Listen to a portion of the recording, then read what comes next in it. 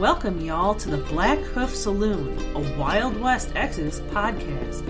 Mosey on up to the bar and get yourself a bottle of firewater or a glass of sarsaparilla and listen to some good old yarns about adventures of law dogs, outlaws, and weird creatures. So set a spell, water your ride or your rider, and get ready to tune up your posses. This is the Blackhoof Saloon.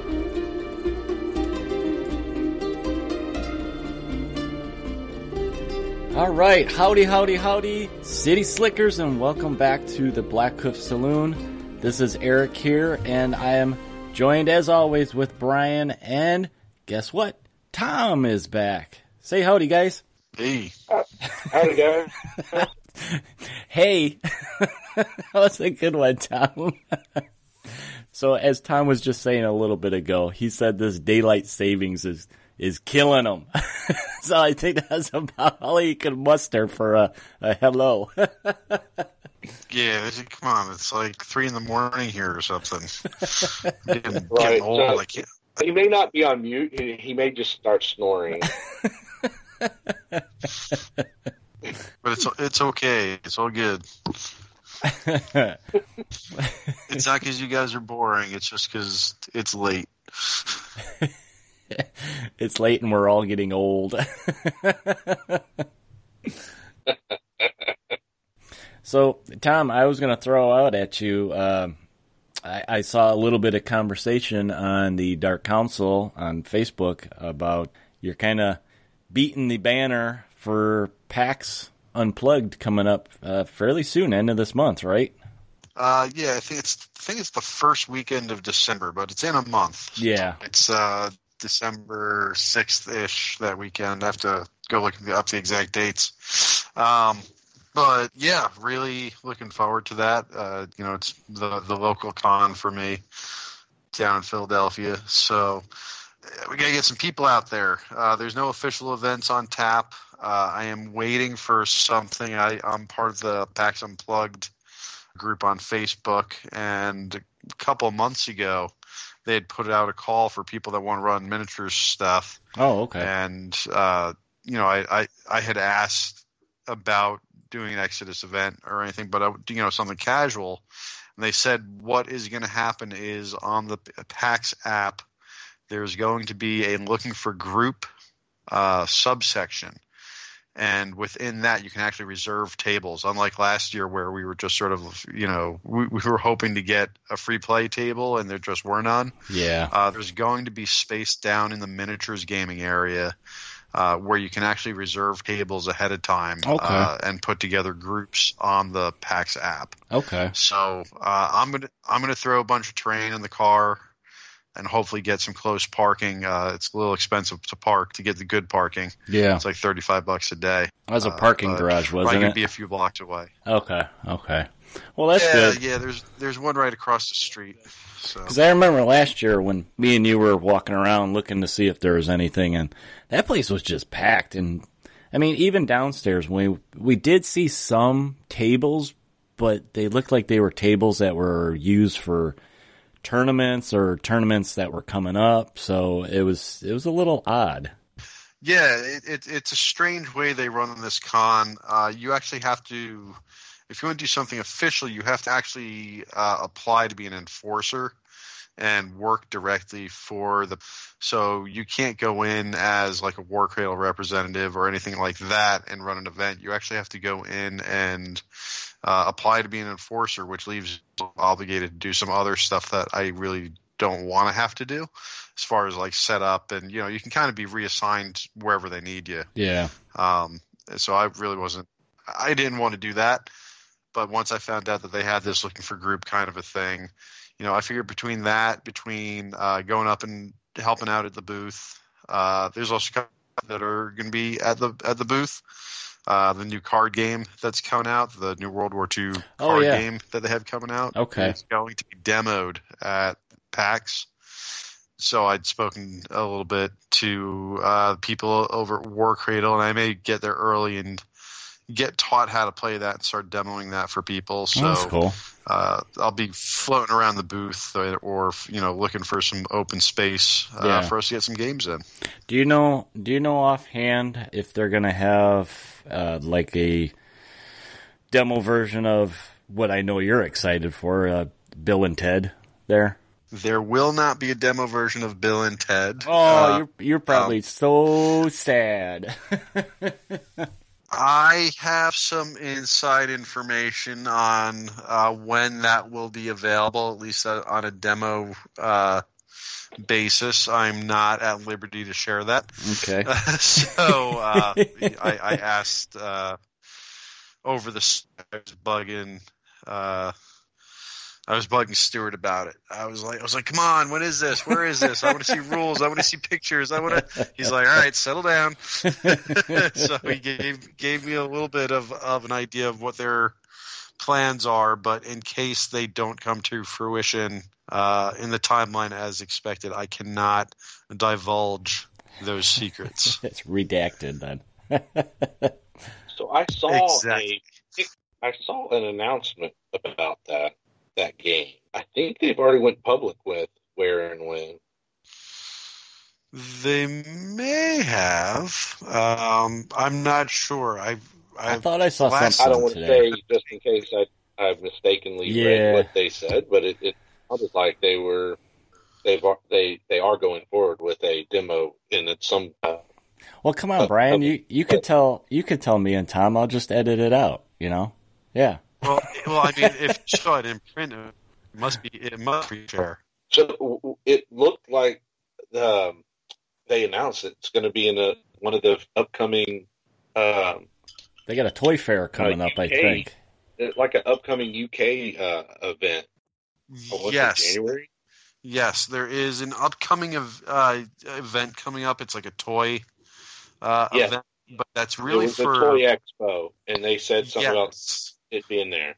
But that is actually more of a vendor event. That's not really a con for player us. event, and it's not going to be available. Exactly. It's not really there to be sold to the consuming public. Not sold, but like demoed, I think, is what it was. Yes. It's supposed to be showed off to vendors, basically, to potential sales outlets. Shoot, I'm looking right now. So yes, I did see that announcement. Obviously, I was like, "Yay, Bill and Ted!" Actually, commented. I think I'm the only comment on that post because I was like, "Yay!" So here's my prediction, Brian. So when this game does come out, I see Tom dressing as his favorite Bill or Ted character. And you will be first in line to buy the game. So many to choose from. So it doesn't say demo, but it basically they're advertising that game. So, but I'm sure what that's going to mean. Yeah, I'm not sure exactly how ready to go it's going to be by then. Did it say what time that thing was? Yeah, I can't find it, Brian. What's it say for that? 21st to the 23rd January 2020. Olympia, London. Oh, there it is. I see it. Toy Fair. So in January. Okay. It's the last thing they posted on War Cradle Studios. Right. Facebook group. Okay. So yes, that is not the official date or time that it will be available. Like I said, that's more of a sales outlet type convention. Yeah, I think they're going to showcase it there to the consumer. Like not, I guess it's a toy fair, so they're showing it off to the other vendors and distributors and stores that would carry it. And kind of like Las Vegas, like Expo Gamma. Yeah, like Gamma. Miniature too. Similar, yep. So I think that's I think there's also a chance that game is going to be a little more mainstream than some other miniatures games and stuff. I think because it's going to be a self-contained game. I wouldn't be surprised if that thing. If it catches on a little bit, and because of the licensing on it, I wouldn't be shocked if that started showing up in, Barnes and Noble or, I don't know about Target or anything like that, but some of those more mass market retail, I would not be completely. I wouldn't be completely surprised to see that show up somewhere like that, as opposed to just in a hobby shop. Yeah. So, but Bill is not the one that I was told, so I'm gonna just keep going. I know something you don't know. Oh man. But I'm sure you can make some educated guesses. Yeah. Because there's a few big things happening not all that long after that toy fair. Well, yeah, I think, and we've talked about this before, that, going into 2020 is going to be like a really big year for War Cradle. I mean, have so many different games that they've been working on for a while now that are just on that cusp of coming out. That when we get into that new year, I think everybody that's a War Cradle fanboy is going to be pretty happy with all the releases and stuff that they've had in the works for now. Can you see what's on the screen? A big white screen with maybe a little bit of blue. See how it's a message, and this is how long it is. He's teasing us. It's just a glowing white screen. He's like, look how much I can move my finger up and down this glowing white screen. Don't be in war. But that's all redacted conjecture. Redacted. All right, what's the time? Okay. Right. Show me some other stuff. 19:20. Okay. Then I know exactly what to cut out. All right, so did you guys see any other interesting conversation on Dark Council? I did see that War Cradle announced that they are officially going to be at Adepticon. Oh, I didn't even know that was not official. Yeah, I think I saw it. Sam posted something like that. Yeah, well. Yeah, Sam mentioned it a few months ago that they were doing it. They just did. The issue was what events and stuff. Maybe that's what it was. It was the tournament thing. Not squared away. Well, they just announced. They have said that they will be doing the Gunslinger Masters. So at least that one event's going to be live when everyone starts registering for Adepticon. Yeah, and that should be outside of that, beginning of December, if I remember right. Yeah. Was that going to be the bigger one, the 1,500 point one, or did they not say? I don't know. The new Gunslinger League packet came out in the War Host group. It hasn't gone public, I don't believe, and it looks like they may be bringing the 1,500 down. Yeah. Okay then. Yes, I think a couple of weeks ago we did a 1,500 game, and it's just like, holy cow! With these new points now, you can get a lot of models on that board. All right, so maybe it's good that they're backing down those numbers then. Yeah. Yeah, I don't know though if there's backing down the numbers. They did readjust things. I think they've been paying attention to how many times these new players are like, so what's the standard? Yeah. And I think just they've been paying attention. And a lot of people have adjusted their new standard to around 1,200, Right. Oh, and that's one of the things that War Cradle does well is they pay attention. Right. So I think that's probably going to be pretty accurate. It's just, they ratcheted down just a little bit, but it's still, I think the changes for 1.09 are still great because you can do more, right? Now your posse boxes are all underneath standard games, and you can bring all your models really from your posse box, and that's huge because there were a lot of posse boxes you couldn't do that with. Yeah. Yeah, it was harder to fill that posse out. Infernal Investigations, you just couldn't bring them all. You always had to bench a few of your models to make it work. So, yeah, I think our recent games we've been. We usually generally play about 1,000 points, and it seemed okay. And now with the points adjustment, it feels like we're playing bigger games again. So I think some of the players I've seen them playing games that are under 1,000 now just to kind of speed them up. You get too many models to activate and stuff on there. It makes those turns kind of drag out. But does give you the option to bring all your toys, which is, like you said, it's good. I wouldn't know. I haven't played a game since Points Adjustments. I'm basically going to PAX and being like, hey guys, let's play some games so you can teach me how to play this freaking game again. Hey, I thought you set up a table that you can play yourself and kick your own ass. I kick my own ass every day in life. I don't need to kick my own ass in games. You scared? He's scared. I am afraid. What if I lose? I'll never be able to face myself.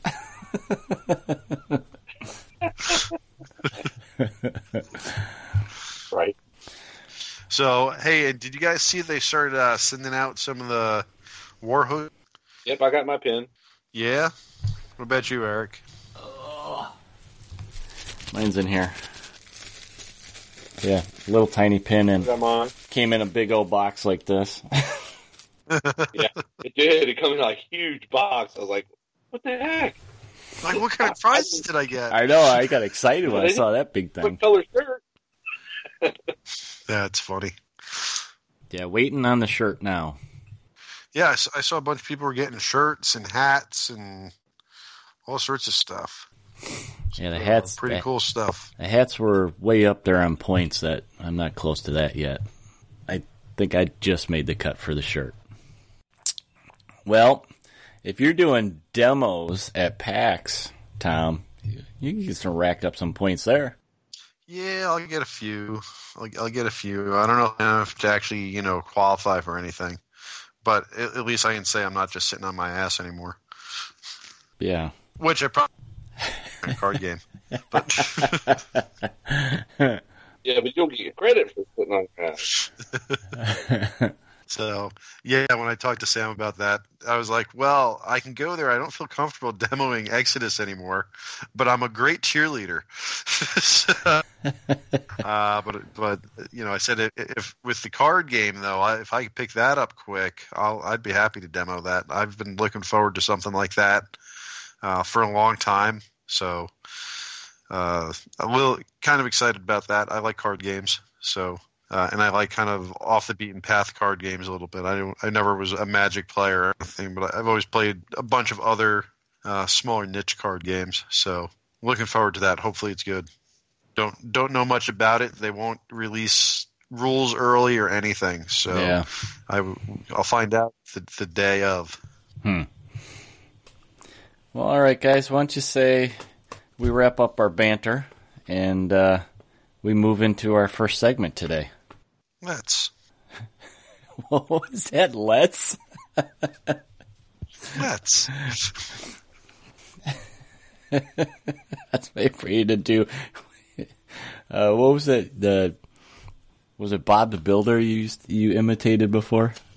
I think that was Brian who was Bob the Builder. I just called him out on it. No, I think that was Handy Manny. You were pulling out Handy Manny. I'm like, Handy Manny? That's the ripoff of Bob the Builder. The knockoff. He's the cheap knockoff. I doubt it was come cheap. on, Tools. Come with me, Tools. It was Fez in the 70s show. Is he the one who did the voice? Yeah. I never knew that. Yeah, it was kind of funny. So my kids were watching it, and all of a sudden I'm like, dude, that's Fez. My wife. He's like, come on, screwdriver. Get in there and turn that screw. You're like, all right, Handy Manny. Yeah, I was watching some TV series on Netflix that was like an adaptation of that Dusk Till Dawn movie, and he's in it. And he is like an SOB in that, which is weird to see him because I'm like, hey, it's Fez. And I'm like, oh, no, that's not the Fez that I know. Wow. Was that the one with Michael Pena in it?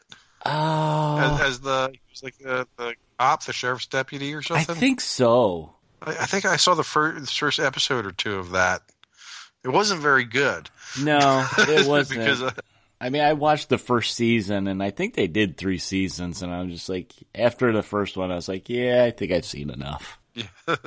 I felt that way after the first couple of episodes, but I was like, oh, Michael Pena, I like him.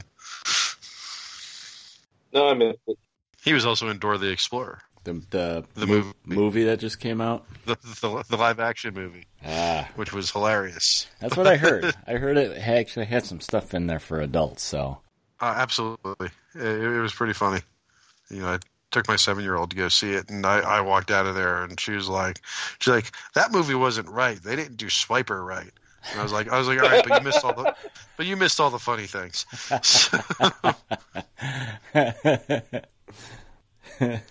so what did they do with Swiper? Was he the fox or? Oh, they did him really well, but he was the fox, but they only said Swiper no swiping once instead of 3 times to make him stop. wow. She was not appreciative of that missing detail. Like, all right, let it go. It had to be specific. It was. You got to say it 3 times, otherwise he takes your stuff. So, it's like, all right, it's okay. That's good. Shattered her little world. It did. There's like no way.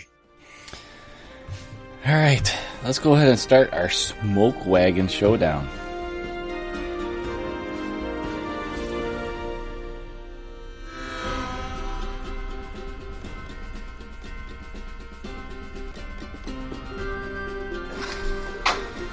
Go ahead, skin it. Skin that smoke wagon and see what happens. Listen, mister, I'm getting awful tired of your... I'm getting tired of your gas. Now jerk that pistol and go to work. I said throw down, boy. All right, guys, we're back again for another fantastic, fun-filled Smoke Wagon Showdown. And this one kind of morphed from a listener suggestion. We had a listener that messaged us and said that they would love to hear us babble about actually Edison versus Tesla in our showdown. And, we kind of talked about it actually a little bit today. While in theory, that would be a really cool matchup. You think of historically Edison and Tesla. But the problem that we came up with is that Tesla's legendary and Edison is actually just a regular old Joe. And I think it was you, Tom, that said his big old mech would just squish him. Yeah. When we asked that, I was like, this doesn't sound right. So that's when Brian brought up. He's like, it doesn't sound right because it's not right. Right. So there are in the works, more than likely, when Tesla gets his posse box, we will see him in a non-legendary form. Yeah. Whatever form that may be. When that occurs, then we will have the smoke wagon for Edison and Tesla's epic showdown. Yeah. 2 great scientists battling it out. But so anyway. So what would be funny if both posses have Soundwave. Yeah. That would be great if Tesla's box set comes with his own version of Edison's sound wave machine. And the feud would just continue. Right. So anyway, what we decided to do is actually, we still wanted to do a Tesla, and we mentioned this when we first started doing the Smoke Wagon Showdowns, is, we weren't just going to look at the bosses, but we would look at possibly faces and other units in the game. So we decided to actually, we're doing him, let's do another legendary boss, and we decided to go with Eiffel, who's an enlightened legendary boss. So we figured this would be a pretty good matchup. They're, 2 smart dudes and big, nasty, ugly looking machines. So what could be worse, this kind of epic duel? So what do you guys want to start with? What do you think, Brian? You want to start with Eiffel? Because I think we're gonna probably talk. I think we need to start with a more epic intro of the characters. Okay. It's got to be something more like, in this corner, weighing in at 10 bajillion tons, bomping and stomping and crushing his way through his opponents with his electric fields, smashing all in his way, Nikolai Tesla. Someone else do Eiffel, I don't know. Should I put some sound bites of clapping and cheering? Yeah, there's got to be like, ah, woo! And the challenger in his spidery mech of doom, the master of construction, Gustav Eiffel! You know, so we gotta have something big and epic announcing these guys. They're legends. They're legendary. All I have to say is, Tom, I'm glad you're back.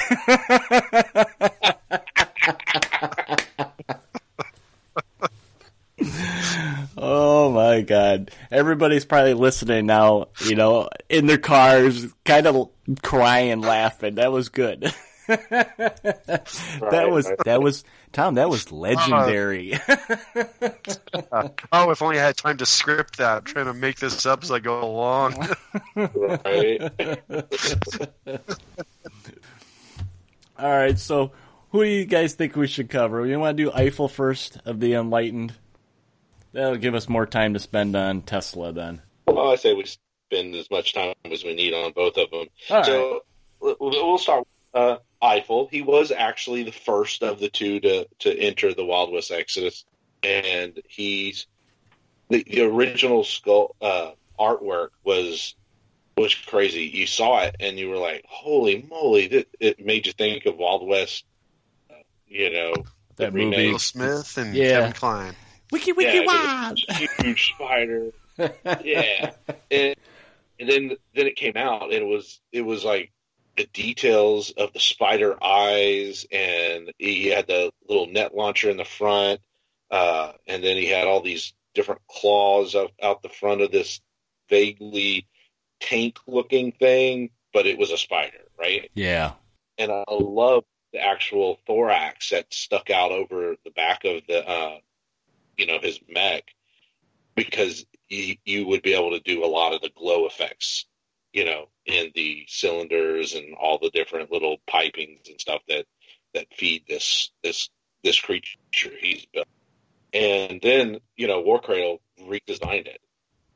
And I was kind of curious of what they were going to do to redesign it. And it actually is cooler looking. They made the legs a little beefier. They put on a bigger base, so it didn't quite look like you were trying, They you enlarged didn't have to overhold the thing. Yeah, they enlarged the cockpit a little bit too, so he didn't look like he was so squished in there. Right. Yeah. So he looked like he had his legs cut off originally. Yeah, and so now that he sits in there a little better, as if there is room for his lower body. But I mean, it's really cool. The card even got a new artwork, and the black iron with the brass accents. I mean, really, really offset the model really well. And haven't painted mine yet, but that was my whole goal, was when I did it was going to be black, iron, and have brass, as all the different, accents and stuff. So it looks really cool. And then the dark red glowy stuff actually reminds me of the Matrix spiders. Oh, yeah. Yeah. They're getting ready to come cool. plug you in there. Yeah, those squiddy looking things. Right. So actual game card now. So Eiffel, he comes on an extra large base instead of the old large base. So he's huge, he's big, and definitely going to take up some space on the board. Some of his traits: he's got boss, commander, legendary, enlightened, human, male, machine, mounted, and tainted. Side note: commander is the Lost World Exodus leader. Oh yeah. That allows him to actually lead a detachment in Lost World Exodus games. So that is like a hint for future use. So he has 3 fortune, which is pretty much standard for a lot of big bosses. His cost is 190, and then here's what is really intriguing. For such a big spider, it's got a quickness of 7. Okay? So it's above average speed. So he's not like the slow lumbering mech. He is a very agile, monster on the board. So, of course, Gustav Eiffel is extremely intelligent, so he's carrying around a mind of 7. He has a aim of 6, a grit of 7, a fight of 6, and coming at you with a limit of 4. That's a lot. It's a lot of stuff he can do. Very impressive, right? The quick 7 is, I still think, like a game changer for a big mech on the board. Yeah. But with the limit of 4 taken to that account, with the quickness of 7, I mean, he's moving. Especially if you can throw in a couple of, fortune to beef up those into, some focused moves. I mean, he's moving across the board. So for weapons, or let's go to common rules first. We'll go to weapons. We'll save weapons for that. So Tom, what do you have the card out? I do. What common rules does he have? Common rules has tough, largesse, trail finder, durable, and agile. So that's what he has. Right there at trail finder and agile. That quickness of 7. Oh. He's moving. Look out. He starts right after deployment, and he's going to make a 7-inch move. Yeah. That's even before he gets to start his 4 limit. He's going to be on somebody's ass so fast. Right. So he's got tough under 1.09. No free rerolls. But tough is pretty good, and he doesn't have the danger from the the old can't use tough versus Pierce 4 stuff. So the tough is tough now, and with durable, that always going to help him again survive some of those bigger guns. Special rules, he's got Carpathogen. Eric, what is Carpathogen? You're the enlightened guy. Yep. So this ability, it costs only 1 fortune chip and may be used by this unit once per turn when a construct, face, hands, or support unit within 6 inches of Eiffel is destroyed. And before taint checks are made, you roll a d5 of the models destroyed in that unit, and they're returned to play within 3 inches of Eiffel. So it's basically he can resurrect them. It's a common rule that the Enlightened have. You see it a lot with the hands, and, you group the hands around the boss. And, as they're dropping, when that last one goes, he could just, spend a fortune chip and roll a dice and bring that many back. Right. So I envision the big spider and bringing the widowers, which is the little spiders, have a couple of units around him within 6 inches. And if they do take, what is it? You said it was 1 fortune chip. Yeah. To bring back up to 5 of the models that were destroyed. Yeah, that's huge. And it is like you said, one of the common things for an enlightened force. I mean, that's their niche. Yeah. The ability to bring back these zombies back into the game. Now, when you do that, you just got to keep in mind that new unit that you brought back counts as already activated that turn and gets the reanimated rule. So the reanimated rule is, you brought him back, you can't do the taint check, like if he dies again. Right. So it's either or. You either do the reanimated rule or you do the taint check and, try to turn him into Hex Beast. Right. So what happens is, when the last of the unit falls, if you're going to use the fortune, you roll for Carpathogen. Yeah.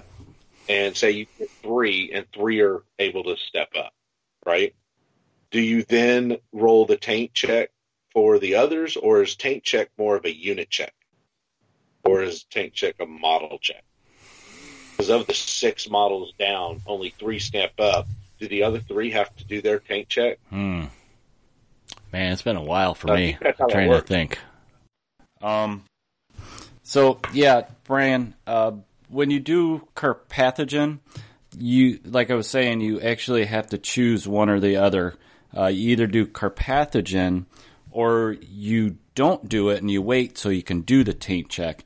And the reason is Carpathogen, when you do that, it is actually like a unit test.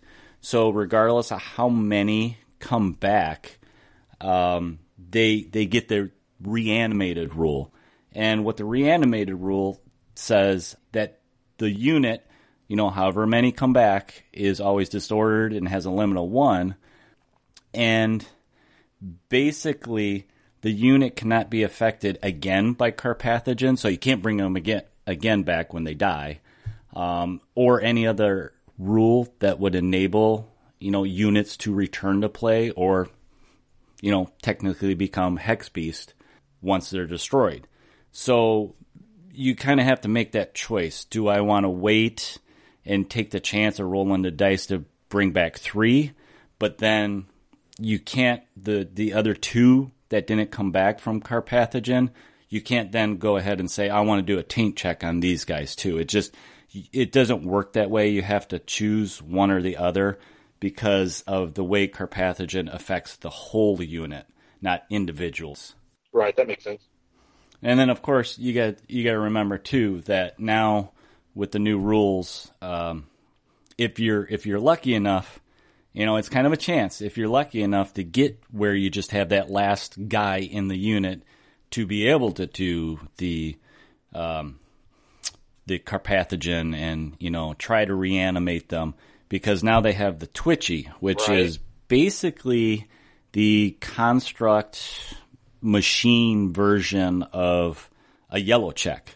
But what that is when that unit's reduced to 2 models, then you would actually have to do that yellow check. So hopefully you pass that, and then you can get it down to the last one, and then try to do the Carpathogen and bring, those broken guys back. So yeah, it's just one of those, it's kind of a forgotten rule, or it's kind of misunderstood, which, I mean, it's understandable. I always forget it too, and, you have to look at a couple different places and then kind of put them together and be like, oh, okay, that's how they work together. So just, kind of take a note, and try to remember how, that really works and what your choices are. So pretty neat. And again, often neglected rules because they don't come up very often for all players. Yeah. So if you're playing Enlightened, man, make sure you know the details and act together. One of the other caveats for the Carpathian is the Carpathogen cannot be used against units that are removed from the play due to yellow checks. So if they rout because they're scared, they can't come be back. brought back. Yeah. Well, which makes sense because they didn't die. Yeah. They're not getting reanimated. They ran away. Well, that doesn't mean they're not going to die because, Gustav is probably quite known for dismantling, some yellow-bellied widowers. Yeah, I don't know. Okay, so one of the next special rules is galvanic, and this basically states that stun and disordered qualities do not cause attribute penalties to be suffered by this unit, though they still count as having the condition. Yeah, that's huge. Several different, but so the penalty to the limit and the penalty from having stun, where you have to subtract 1 from all stats except for limit. Yeah. This is great. Any of the negatives, except for you carry the condition. So any other special affected weapons or, say, taking wounds, it applies during those instances. It's just not a minus to the modifiers of your attribute. So really nice. Yeah, it won't slow them down, basically. Right. Speaking of not slowing down, he has rapid. So he can focus. We were talking about him focusing and stuff. he could do that for free. So he can focus his move action at no additional cost. So limit or yeah, like he's coming to say hi. I'd be focusing him almost every single activation because it's free. And then if you really want to get him to move, well, you could dash. You know, if you have the action card, right? So he's basically he's very needy of having good card control. Yeah. Right? Because he benefits from big cards, right? So you want to use the 4, you want to use the 5, you want to use some of your adventure cards also to help boost his points, so he has enough points to really, capitalize on that limit of 4. Yeah. And those free points, 3 inches on his moves, right? So you literally, if you plan your strategy, definitely, if you can, get you a treasure hunter in here and his posse, right? Yeah. Give him that extra adventure card. Also look into finding some, strategists and maybe, tactical brilliance. Yeah. That way you see your deck in advance, so you can do a little planning to be ready to capitalize, right? It's like you're prepping in advance saying, okay, I've got this 4, I know when it's coming, and that's Eiffels, right?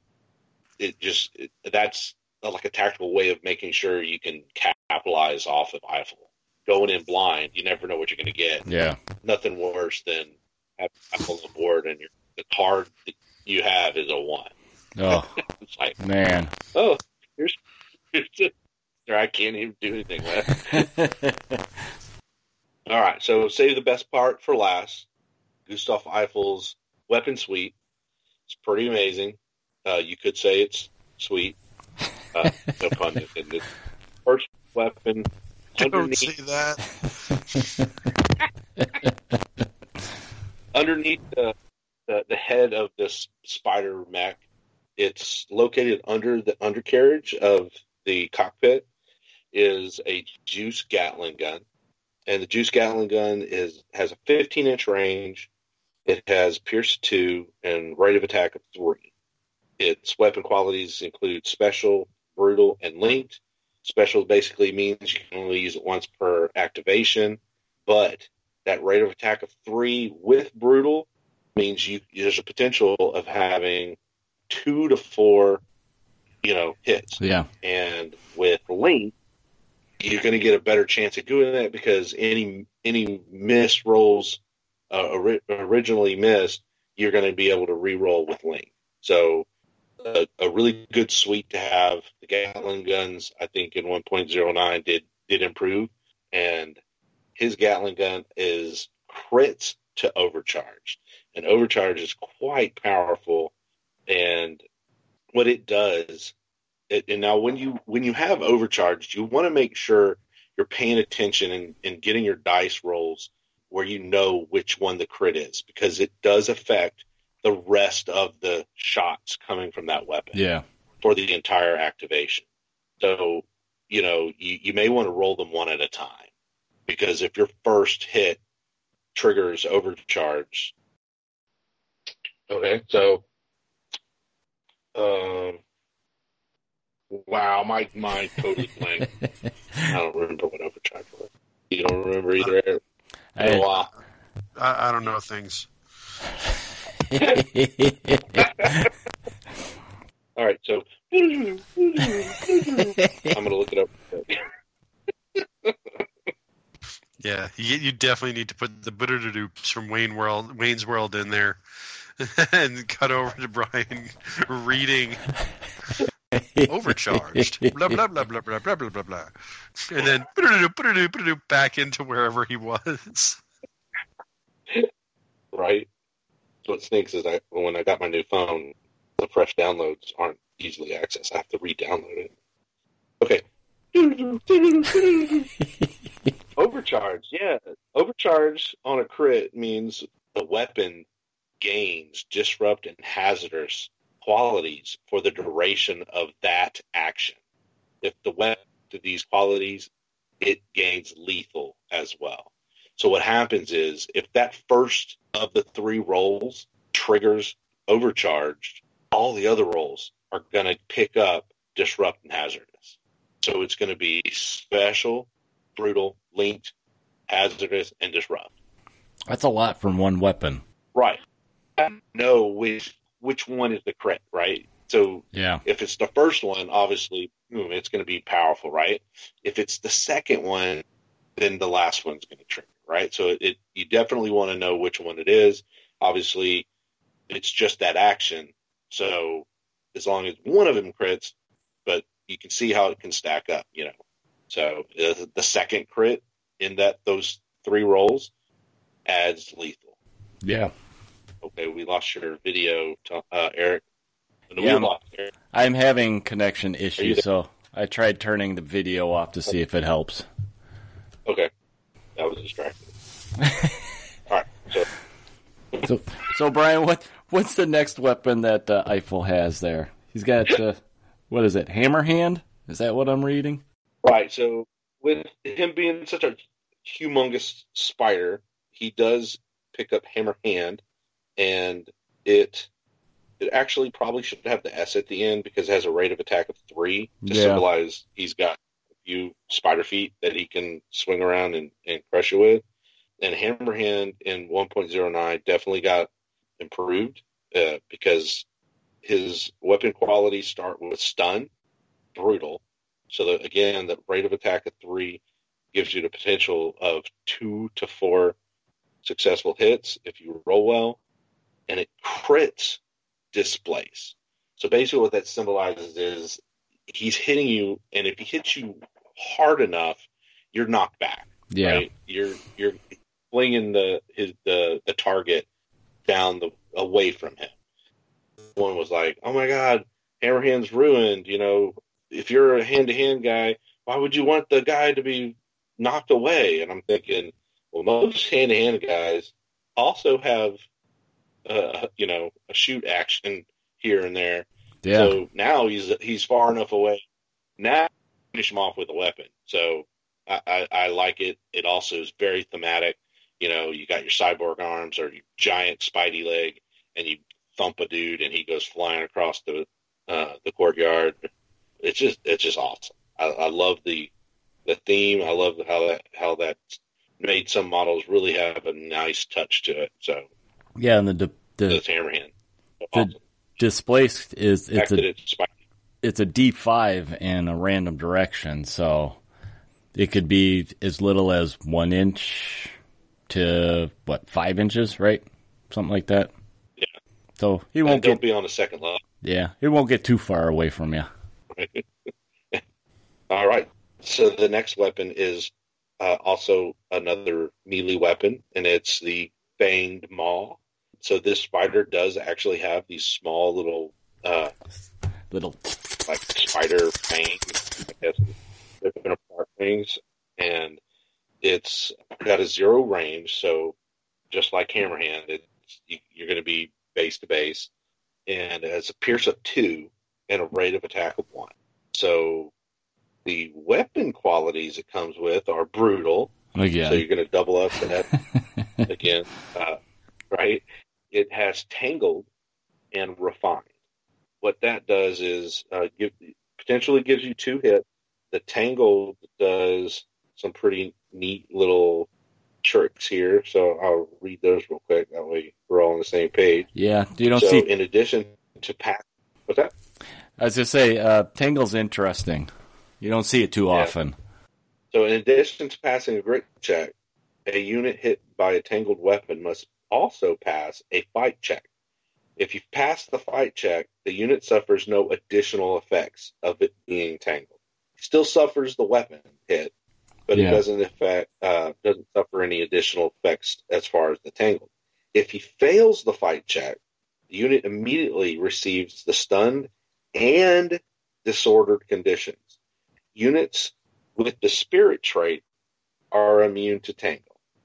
This is huge, right? So what happens is not only about your worrying about your grit, you now have to worry about picking up stunned and disordered immediately.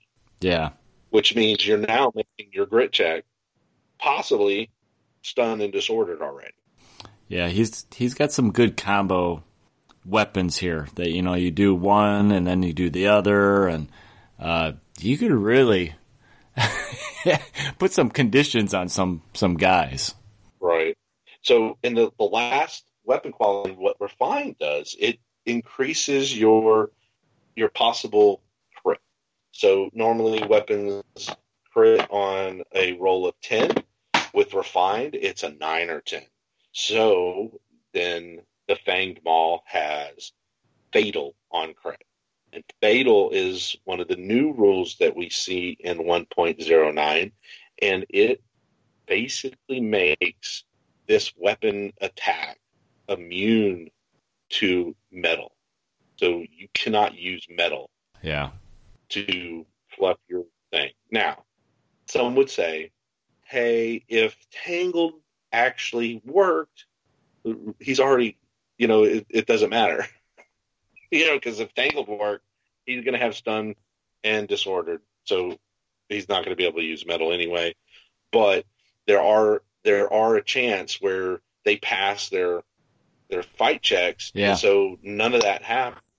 But then here comes the Fatal, and that could possibly be able to get your guy taken out. So yeah.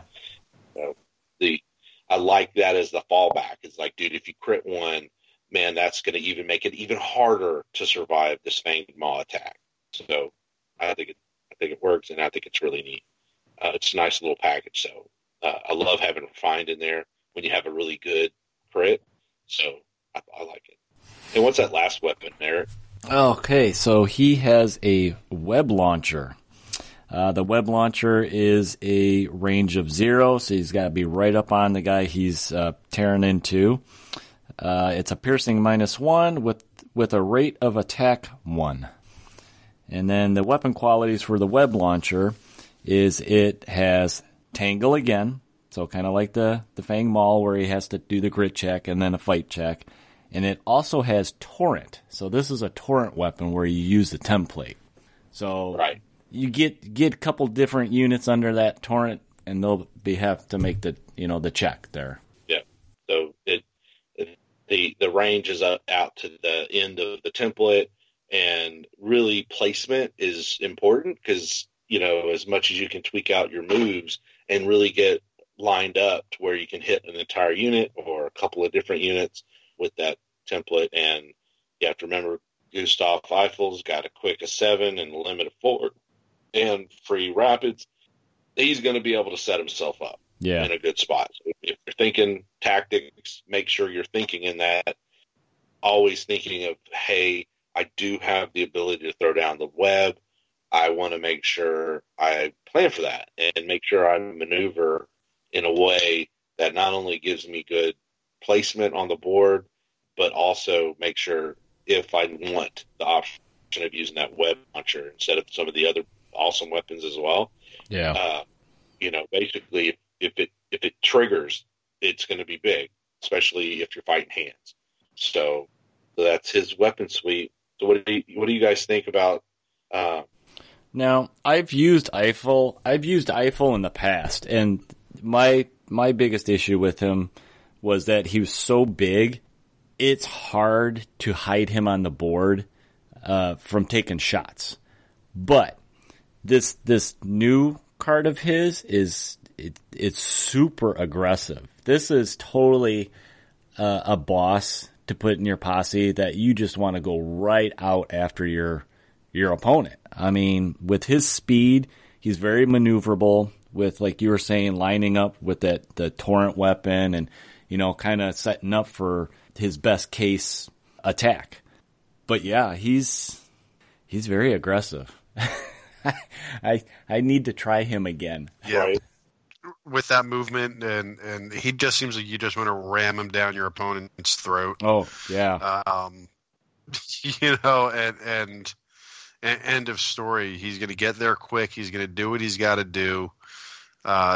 You're basically always going to get your first strike with him, because he's probably going to be out of range of most anything until he goes.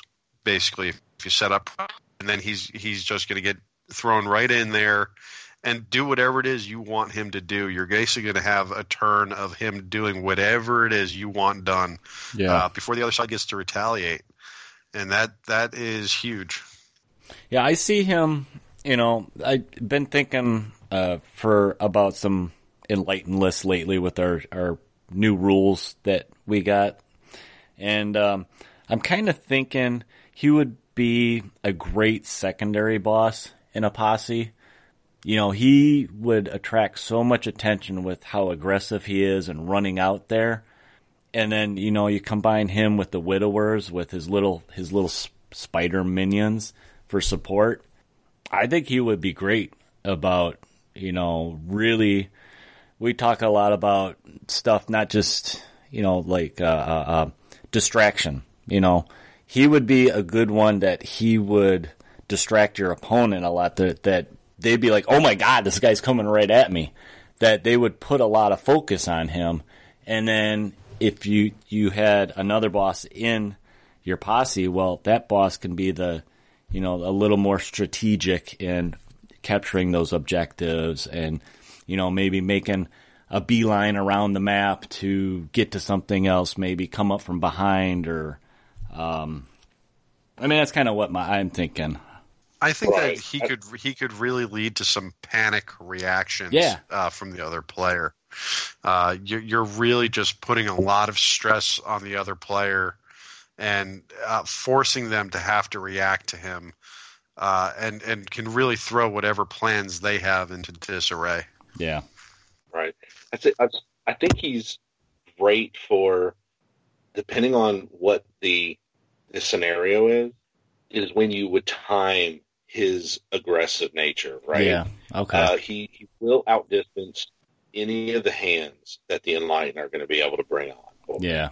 So, because he's faster than them. And so it may be a timing issue if you want him to have those resources around so he can Carpathogen. So there's two ways to take him. You can make sure he waits like a spider and then he pounces, or depending on the scenario, your best bet is not to wait, is just to go right into whatever his target is. Yeah. And you really want to make sure you plan it to where whatever target it is isolated enough to where he won't be a target from other units, especially range units. So he does benefit from a very congested board, in the fact that he then can have some cover, obviously to help with the grit checks, but you want to get in there, right? Yeah. And then you let the hands come in afterwards. But like I said earlier, he benefits from some card tactics. So the other boss or other faces that come in play when you bring a different posse involved with him, definitely try to pick up those card shenanigans, right? Yeah. Even the evil ones where you can make your opponent burn off cards, those are good too. But definitely be able to look at your own deck so where you can map out which card comes next, so you can use Eiffel to his fullest potential. And it's nice that he has durable, so you don't have to worry about rushing him in there too much. I mean, because he's going to ignore somebody's piercing. That there's, if he doesn't have the cover and he gets caught, kind of a bunch of guys shooting at him, that makes it a little bit, easier to charge in there and not have to worry about it. Right. I think what you're concerned about him is weight of fire going against him. Yeah. You roll enough dice, sooner or later they're going to fail on you. So I think that's what your biggest thing is. If he's outstripped the rest of the posse, he becomes a big focus target, which might be okay if he got in and did what he needed to do. If he then dies, maybe that could be part of what you're calculating. Yeah. Because at the same time, he is drawing all that fire away from the rest of the posse, which is not a terrible thing. But like Brian said, you're probably better off trying to bring him around an edge, do something where he comes against an isolated guy, so he doesn't face that weight of fire. Because, like any other model in this game, you can only dodge and survive so much stuff. Yeah. Sooner or later, enough stuff gets shot at you, you're going down. Right. All right, so that was legendary Gustav Eiffel for the Enlightened. Why don't we go into our other legendary boss that we were going to talk about today, and that is Nicky T. Nicky T playing for the good guys. No, I don't see Lawman Trade on here. Oh, listen to that. Listen to that. I see what you did there. Yeah. My heart kind of just like withered a little bit there. Right. Okay, so Nikolai Tesla. Okay, so he's another legendary boss. His faction is Union. So his 1.091 card has boss, legendary, Union, human, machine, male, vehicle, and mounted. One missing trait. He is Nikolai Tesla. Legendary Nikolai Tesla is not a commander. Yeah. So he is. Well, I could envision his non-legendary model having the commander trait. His automatons were shown when they announced the Lost World Access, so we may see him lead a detachment. They tease some artwork. We just may see more of his toy. We may see more of his toy. Yeah. We'll see. Obviously, the next year will reveal the War Cradle secrets. All right, so fortune-wise, Tesla has 3 fortune. He cost actually quite a bit more than Eiffel. He's 240. That's a full 50 points more. Yeah, that's quite a bit. And he is also unique. We'll see why. He's kind of scary. Right, was that a hydro flask you were drinking out of? A what? Was that a hydro flask? It's one of those. No. It's my sarsaparilla cup. Your sarsaparilla. Okay, so his... Sorry, continue. Okay, so Tesla stats. So his stats, he has a quick of 6.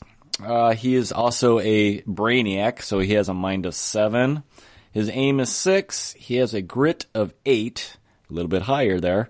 A fight of 5, and also has a limit of 4. So he's got some pretty good stats there. Right. So right off in that grouping, he's got a pretty good quickness, but a little bit slower than Eiffel. But the grit of 8 is huge. Yeah. So some of that extra cost is going to be that grit 8. Yeah. Right. I mean, he's a little bit more protected. You see, like in the new model, because his model also got a little bit of an upgrade in War Cradle when they recast him. And one of the things they did was they made him more embedded in the armor. So he's like, he looks like he's hunkering behind the front of his tank-like mech suit. So he's way protected because his mech does not have actual hands. Probably is why the fight is a 5. Yeah. Right? Yeah. Kind of like, hey, man, dude, he's just going to be pummeling you with the barrels or stomping on you with his feet. So I can get that fight of 5. Yeah, he's basically like the Ed 209 from RoboCop. That's what it reminds me of. Right. Just not dumb programming. Yeah. Okay, what kind of common rules does Tesla have here? Well, he's got tough, largesse, durable, and... Say it, Eric. Say it. Prodigious. Prodigious. Yay! See, the longer that we do episodes, I'm getting it better and better. So maybe, in another year I'll say it right. We still have to cheer with the right. Yeah. We're gonna have to find a new word for you to. Oh, I'm sure we'll find with. a new word for me. What's Jadzidah's last name, Eric? Oh, no. I'm not even trying that one.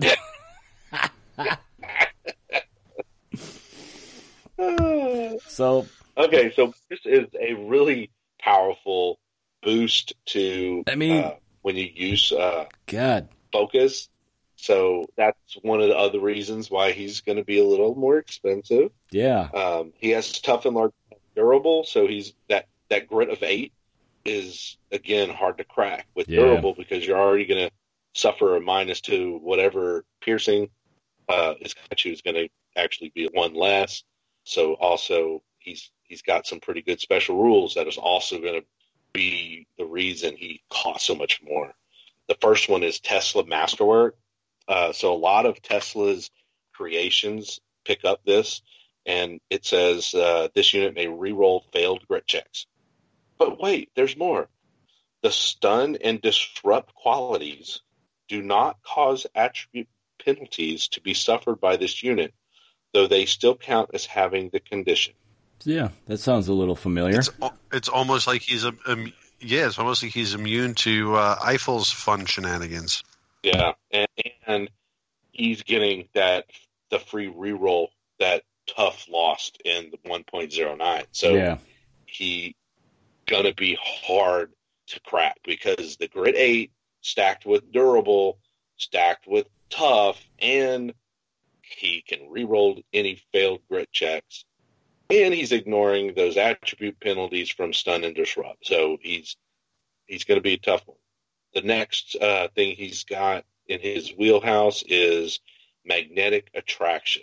This unit may make a single walk action each activation for no action point cost, provided the move is in a straight line towards a model within 10 inches with the construct or machine traits. So, again, with a limit of 4, he can pick a free move action.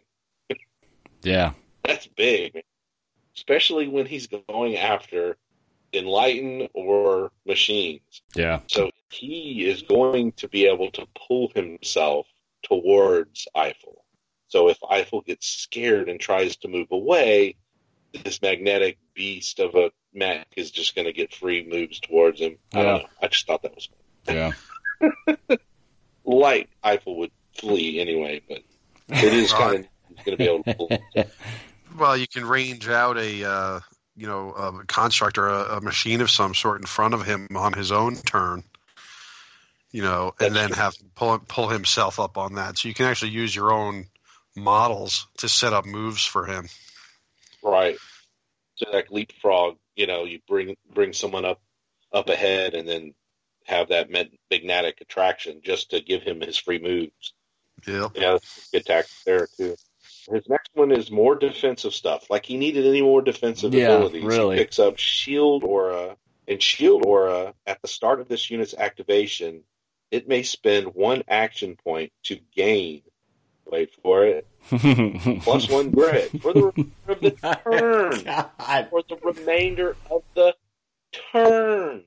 Oh, my God. He is... Huge, right? So what's his grit now, Eric? Yeah, it's 9. I mean, you could do this and have 9. And with durable, and I'm like... What does durable effectively give you? I mean, can it... Another grit. Can it get any worse? To try to do something against him? But, many times we say, it's not about killing him, it's about the scenario. So, keep that in mind. Don't get frustrated. Even though that would be frustrating. Next one, for those who are being frustrated, he has something that may help you if you're frustrated. He has inspirational. So any friendly unit, excluding this unit, so excluding himself, within 6 inches may re-roll a single dice roll in their activation. Handing out free re-rolls like candy.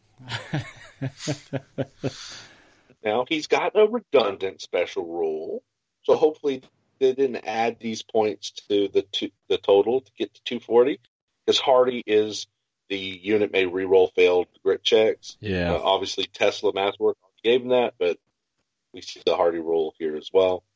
And then the last one is pretty awesome.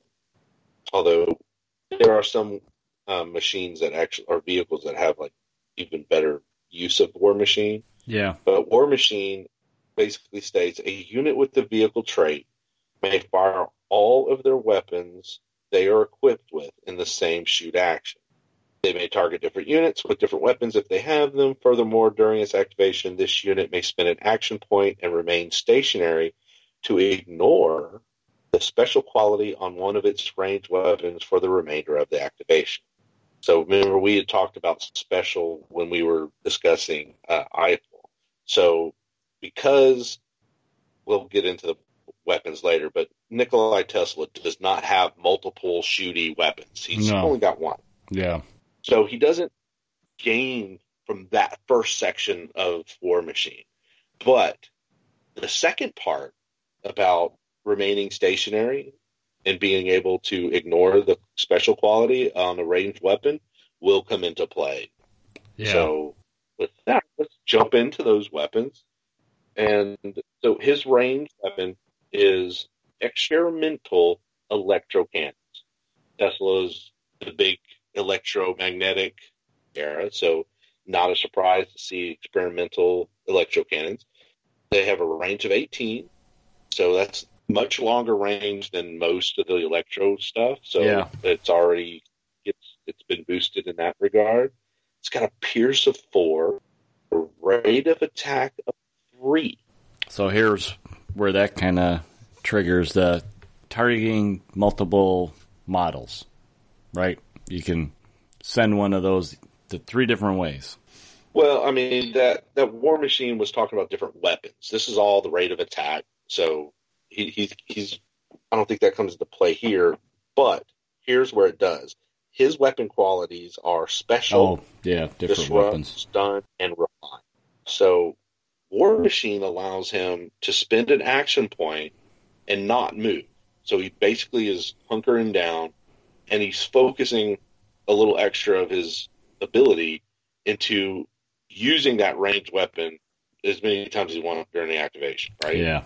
So basically with a limit of 4, and you have the points to do it, you spend 1 extra action point to get that ball rolling, stay still, and you can do 4 shots on these experimental electro cannons.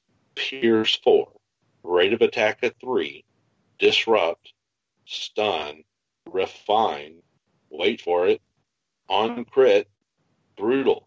Yeah. So refine's going to be easier to get the brutal. Right. So you're going to have the ability to possibly with the crits pick up, anywhere from 2 to 4 hits times 4. Yeah. So he's a ranged match, right? And he's given out disrupt and stun. So against enlighten, it's gross, right? Yeah. Disrupt really jacks with the constructs, and then he's also giving them stun if they succeed in any of their grit checks. So I mean, it's just like layer of just not fun. But if he stands still, I mean that's. Oof, that's a bunch of shots. It's 9 unless he gets any crit, and then it just keeps going up from there. So it's pretty bad. I'm just glad it didn't have leaned. Because that would be even no fair. Oh my god, yeah. So his last weapon obviously is his hand-to-hand, which is hammer hands, the same qualities that the other have, except he can, because he's a 2-legged mecha, and his hammer hands are his stomping feet. Yeah, he can only stomp with 1 at a time. Yeah, so it's the rate of 1, still carries the pierce 1 and the stun and brutal, and displace on a crit. That's Nikolai Tesla. So not as many weapon options, but he's super defensive. Yeah, double, triple stack of layer on layer of defensive abilities, and then being able to truly capitalize on not moving and just plugging away 18 inches away. Yeah, with the potential of throwing 9 to 16 shots. all carry and disrupt and stun. Yeah, this is a guy that I wouldn't even want to go near. It's more or less I'd be, okay, he's setting up on that side of the board. I'm going over here. You know? Right.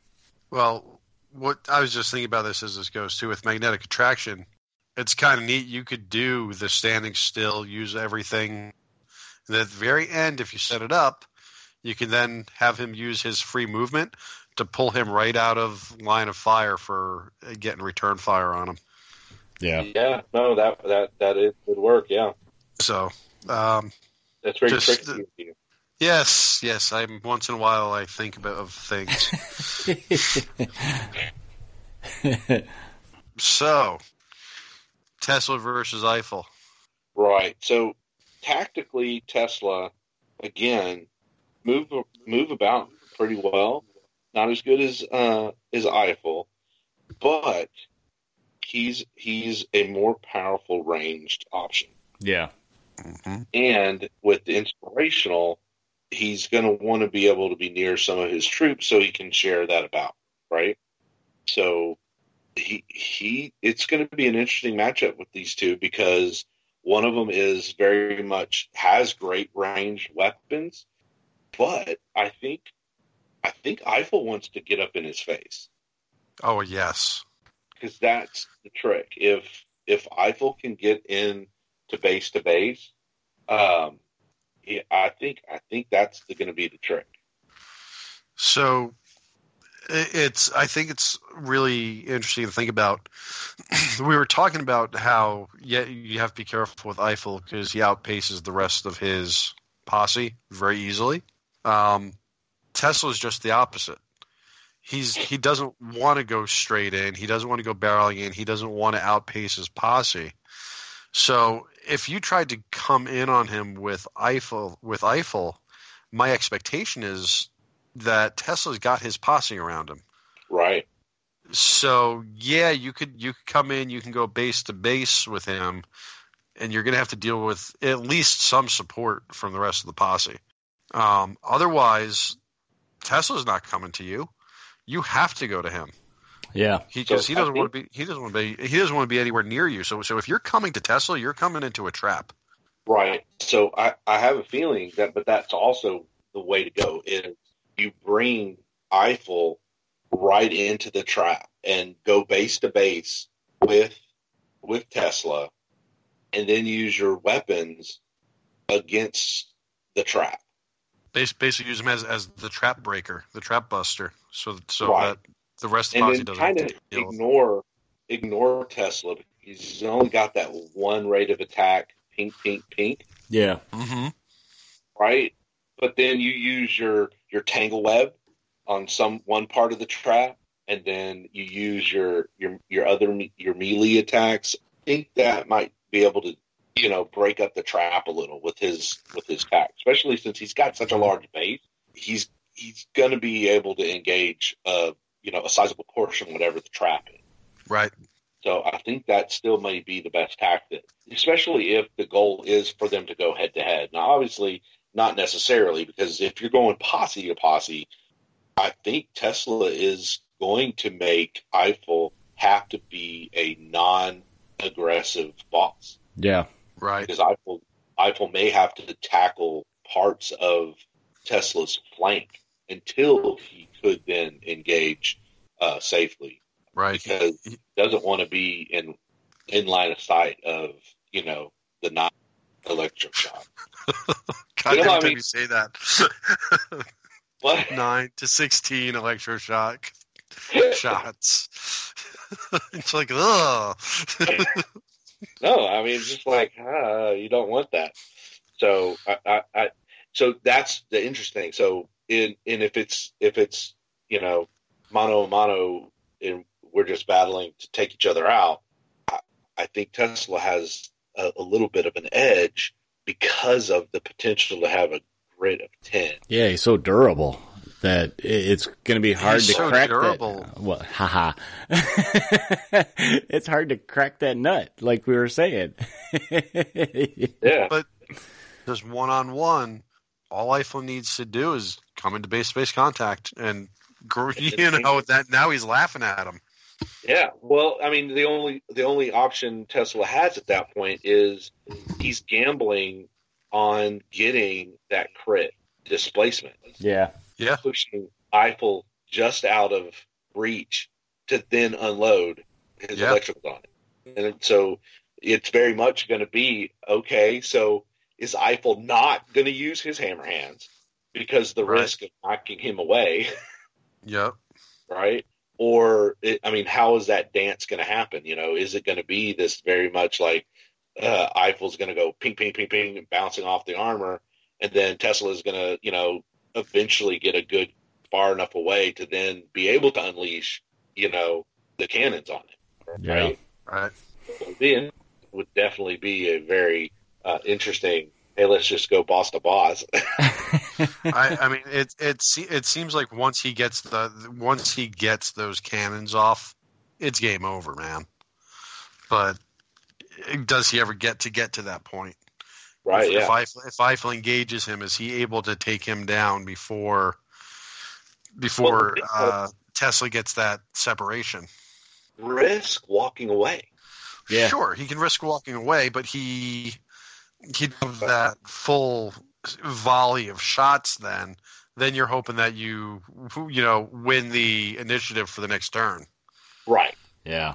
That's the risk. He can walk away, or he can walk away and then get one shot with his cannon. Yep. Which is better than no shot, right? And then he has that gamble of whether or not he would be able to pick up the next initiative. And with his limit, depending on what you have, maybe you take the shot with the hammer hand, see if you displace. If you don't, then you walk away because you're only getting one shot anyway. That's right. And with the Eiffel, it's like, okay, tangle. He's got two options to tangle you up, which he's throwing down all these conditions. So you only really need one wound. It's just you're just putting as many of these hits on him as you can in the hopes that he's going to fail the grit check. Yeah. Right. And depending on which he then gets to reroll. Right. But depending on Tesla's actions is whether or not it's going to be an 8 or I guess it's 9 or 10. Whether or not the grit's going to be 9 or 10 is the issue, right? Did he use one of his points to go ahead and generate the shield? And then it's like, the law of average and roll. Tesla obviously has throwing more rolls at him if they keep base-to-base contact. And then it's a waiting game to see if Tesla's going to crit fail. Yeah. And that's really what we're seeing. Who crit fails first. Right. All right. I don't know who I would pick on this. Tesla's scary. I faced him, and he's just scary. I think I would go Tesla. I think that, is it 100%? No, but I think, 4 out of 5 times he's going to come out the winner in that. I think that he's less likely to crit fail before something goes wrong for Eiffel. Right. Yeah, not only is he aggressive or, he's strong in his, attacking and stuff like that, but he's very survivable. He's got so many levels of that defense to help him take stuff. So it hurts me to say that, but to Eiffel and the light. So really it's down to posse, right? So obviously head to head, I think it'll end up being Tesla just because he's going to be impossible to hit or to really harm. It's a long shot for Eiffel. Yeah. But depending on the posse matchups, because obviously each of these bosses, you're going to team up with another posse, right? Yeah. So what I would like to see is Eiffel bringing Hamilton, because Hamilton has the tactical brilliance. She's got portals. She's got Rebel Yell. Mm-hmm. She has a whole bunch of tactics to add to the playing field, and her posse is going to have extra limit from the Rebel Yell. They're going to have, they're going to be able to move people around. Unfortunately, Eiffel will not be able to use the portals, but his support will, right? And then for Tesla, really, he's got so many different options on how to support him on what the other boss might be. I think a Custer added to this would be devastating for the opponent, because Custer with 8 fortune and then, a slew of his hands, and especially if you've got enough of the Iron Horses laying around to bring those type of hands into the game, that would be a great matchup, right? Which they do have. Just saying. But that battle would be interesting to see, because I think that would be a pretty even head to head. So that also calls to mind something that Eric said about Eiffel. He's huge. He's hard to hide. Yeah. And you're talking about having a guy with a pretty long range weapon, 18 inches, obviously depends on the size of the board that you're playing on. But he's got an 18-inch range weapon against a guy who really can't hide very well. That's a little scary as well, that he can, as long as he gets, there's a pretty good chance he's going to be able to fire at him. Right. So, that's another, I think, thing that's against Eiffel. Yeah, it's like Brian was saying, with Eiffel, it's a matter of timing if you do go up against Tesla, of when do you go? Do you hold back as long as you can so the rest of the posse can kind of get in position since he can outpace them so well, or do you just, jump on it before your opponent can set up because he can't hide and that he is going to be a target? I mean, with his speed and his maneuverability, he should be able to do what he needs to do easy enough to position. But then again, you got to remember about the rest of that posse. But I like what you said, Brian. Portals. Hamilton with portals will help with that. Yep. It definitely sounds like it would take a lot more finesse for the Enlightened posse in that scenario. Yeah. But if you're a player who can handle that finesse, it could be pretty awesome. I think that the Union posse, regardless of how you build it, is going to be much more straightforward. Yeah. I think that Tesla lends himself to being a pretty straightforward boss. Yeah. He's just going to stand there. He's just a murder machine. Right. Well, I mean, Tesla is get into a position where you have some cover, and you would sit in a 18-inch of arc of death, and then have enough people around him to benefit from the 6-inch, inspiration. And, his posses are basically, hey, bring some more, GI bots and stuff like that. And, stack them up, man. I mean, obviously in the future, we'll see some other options of the GI bots, but a couple of grenade launching GI bots, flanking Tesla, man, what are you going to do? Yeah. You're going to have to get up in there. Yeah. And, I mean, and you space those GI bots around. Now he gets to drag himself in any old direction he wants to go. He's pretty good. He's expensive, but holy cow.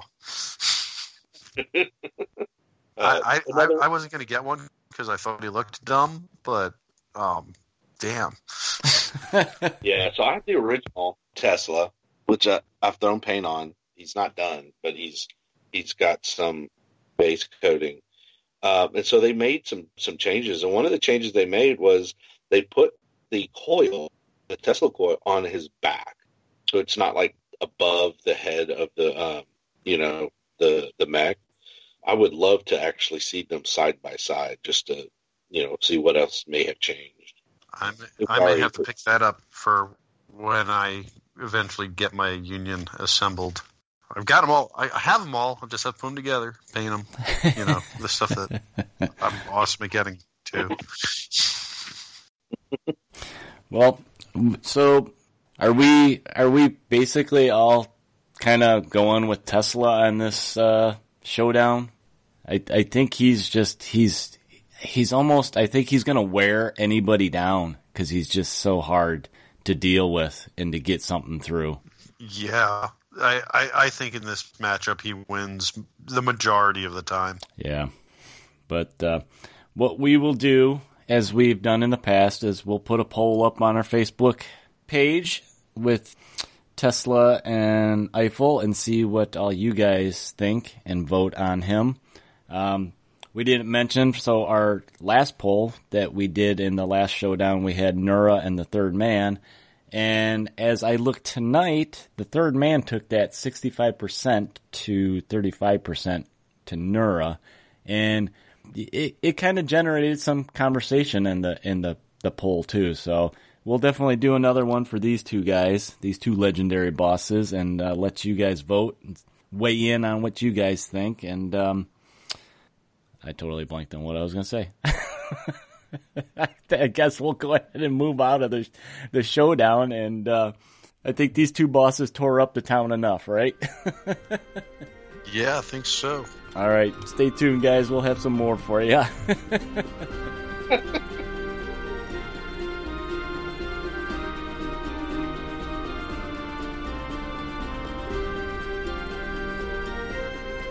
All right. Shall I start, Brian? Sure, let's start it. All right, guys. We got a segment that we're kind of revisiting. A couple episodes ago, episode 15, we had a segment where we kind of went over a couple new rules from when we got the 1.09 rules update. And in that segment, we were talking about how we kind of wanted to do a couple of these new rules, take them a little bit at a time, and just go over them a little bit with you guys. Because some of them have changed quite a bit, whether it's like a totally new rule with a new name. Some of them, they just tweaked a little bit. And today we're going to visit some of these newer rules that came out of 1.09 again today. So the three of us, we kind of went through, we had a little brainstorming sheet that we did last time and went through some of these, and we picked out some that kind of go together. So today we're going to go over Compel, Brian, and what else do we say? We're going to go over Mimic. Right. The Mimics got a big change in 1.09. Mainly their main functionary rules got changed, and it's under the heading of the Cerulean Clade. So it details their new disguise feature in the game. So we'll go over that. And then after that, we're going to go over Undercover, because they both have similar game mechanics. So those are three that we're going to go over. Okay. Wasn't that just two? We're going to go over three, because we're going to go over... No, didn't you just say two? Cerulean Clade has disguise. Undercover? I thought we were going to talk about Compel also. Yeah, that Compel's one. Oh, I didn't hear you say Clade. The Scribe. Brian, you think they got mute for headphones too? Sorry, I didn't hear you say Compel. Since we're talking about Compel, why don't we go over Compel? That's an ability that is we've seen in different factions. Unlike I think Mimic for now is just with the Watchers, but Compel, we've seen it in Hex. The Watchers have it. Who else has Compel, Brian, for factions? Can you think of any? Well, okay, so some of those kind of like sneak in different ways, but for most of the Compels in the game are going to be the Hex, and then the Mimics and the Watchers have it. Outside of that, it's going to be very restricted. I don't know of too many like cross. I'm trying to think if any of the outlaw mercenaries have it. It's got to show up with the Order. You know, they're a religious faction. Right. So eventually you might see that, like when the Blessed come out. But right now, with the Kokoroli or the Estrella, they don't have it. Okay. But because if you look at the All Shard portal, it teases another segment of their, I guess, structure. which will include, the units that are considered blessed. Okay. I would be looking for this there. What's that? I would be looking for this there. I'm thinking about, when they, doing exorcism type stuff, compel. I can just see Tom playing that. I compel you. That's what I will. Especially against the Hex. Those guys are definitely possessed. Right. So one of the things to consider is, like, when you're talking about compel, there's very few people who just get it called compel, but the Dark Council basically gives, those models the ability to compel. Yeah. So there might be additional rules like underneath that heading, the same way with like how the cerulean clade, the way it's worded, the ability to disguise is underneath the clade. Yeah. So that gives it probably could hint to some type of unit in the future that may have a rule called disguise that gives them the ability to hide amongst, the enemy. Okay. So let's go ahead and read compel. I got to move my card into the light so I can see it, my old eyes. Compel. For one action point, this unit may select a target unit, friend or foe, within 8 inches. That targeted unit must make a mind check. If the check is passed, nothing happens. Now, if the check fails, a model in that unit or the entire unit, if friendly, is compelled and must immediately make an action of this unit's choice. This is a free action which cannot be focused or use fortune. And let's see, for the duration of that action, the compelled models count as friendlies to this unit. You cannot compel models with the automa structure or legendary traits. So that is compel. Right. It's pretty straightforward. I mean, you're basically picking a guy within a certain range, friend or foe, and doing the mind check. Right. So some of the things that changed are one action point, because it used to be 2. The other thing is it's friendly or foe, and if it's a friendly unit and they fail the check, the entire unit is compelled instead of just one model.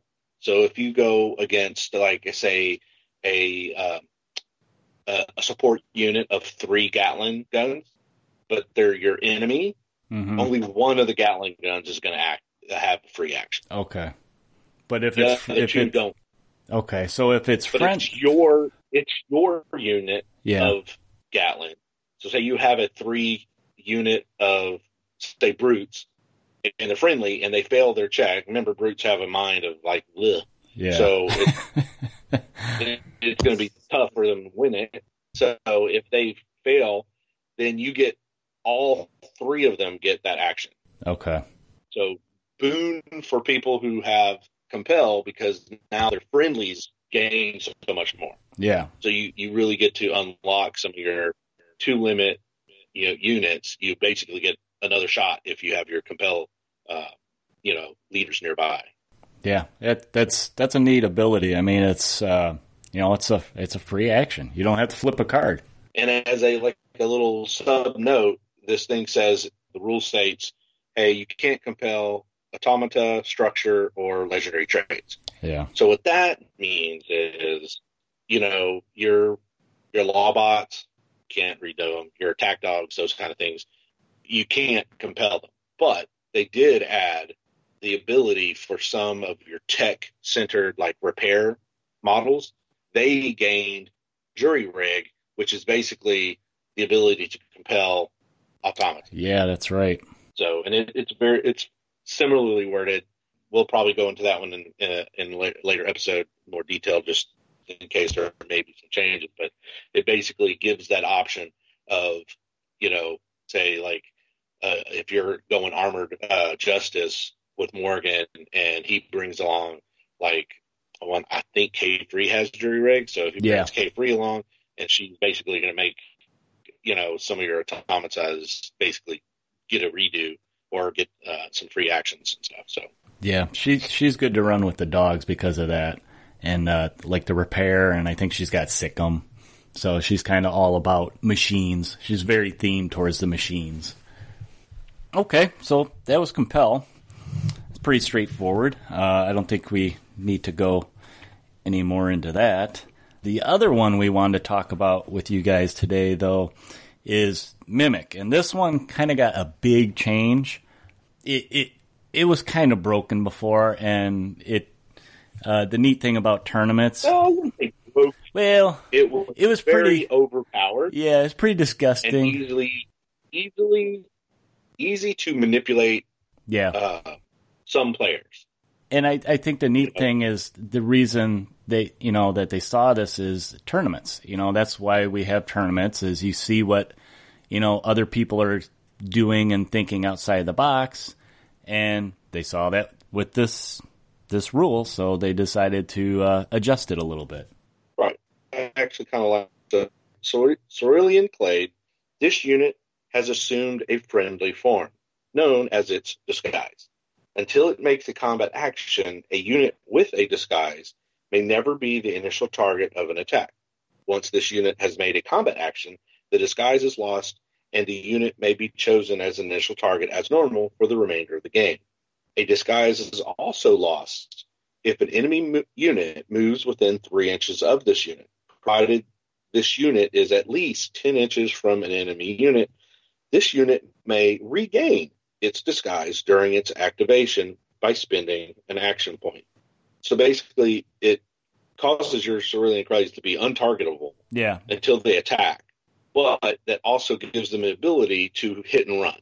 So the Cerulean Clade does not, these Prime does no longer have the ability to, mimic weapons like they used to be able to. Yeah. Which is very hard to understand why they had, they can immediately assume all these different weapons. But now they have a what's called a neurocacophonic blast, and it's an attuned shred blast with a crit of stun, 8-inch range. So what you would do is you would get within 8 inches, you would cacophonic blast some dude, and then you would basically get to 10-inch range, and then use your last action point to redisguise. Yeah. And then, so you basically hit and run and hide, and then they can't target you back because they'll have to come all the way close. So what was it? 10? Well, how close do they have to get? 3 inches? Is that it? 3 inches. Yeah, they have to be within 3 inches. So that's pretty close to turn the skies on. Right. So, Brian, what was the name of that gun? It's called a neurocacophonic blast. Cacophonic? Like a cacophony? Okay. I don't know where he's going, Brian. not cacophonic. No, it literally says. That's what it says. I know what it says. I'm talking about how you're pronouncing it. That's all.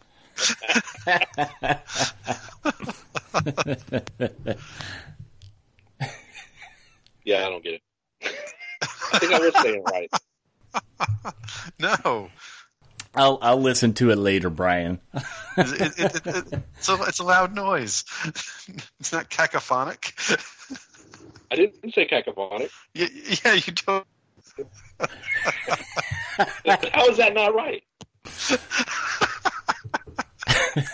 It's literally what you just said. Okay, so I'm not going to touch the touch one.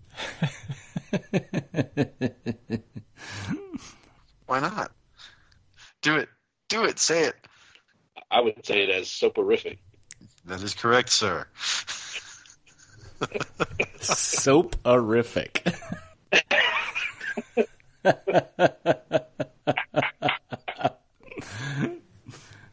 Yeah. Guess it could be soporific. Yeah, that's how I feel right after I take a shower. Soporific. Soporific.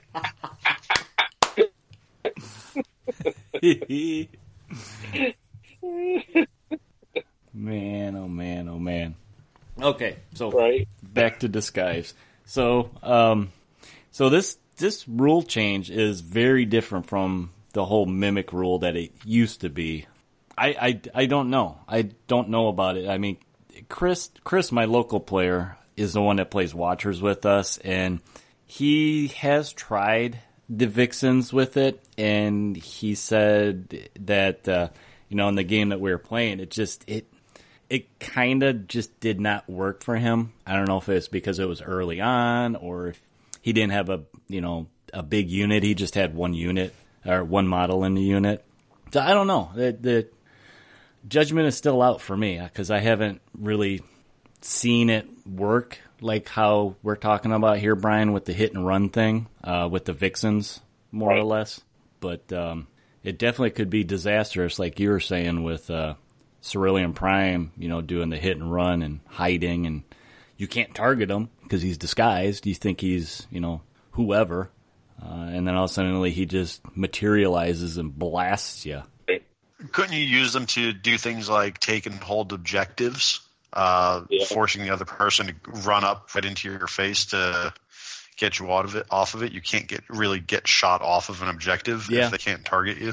It has made them more of strategy-wise for objectives. That's true. Yeah. So similar, you can't see me until I do something rules is the new undercover. So how's a lot of your Union agents have picked up undercover. Okay. So undercover says the unit must be held in reserve. Once available, the unit is deployed anywhere in the play area. So basically, once you pull him out of reserve, he can be placed anywhere on the table.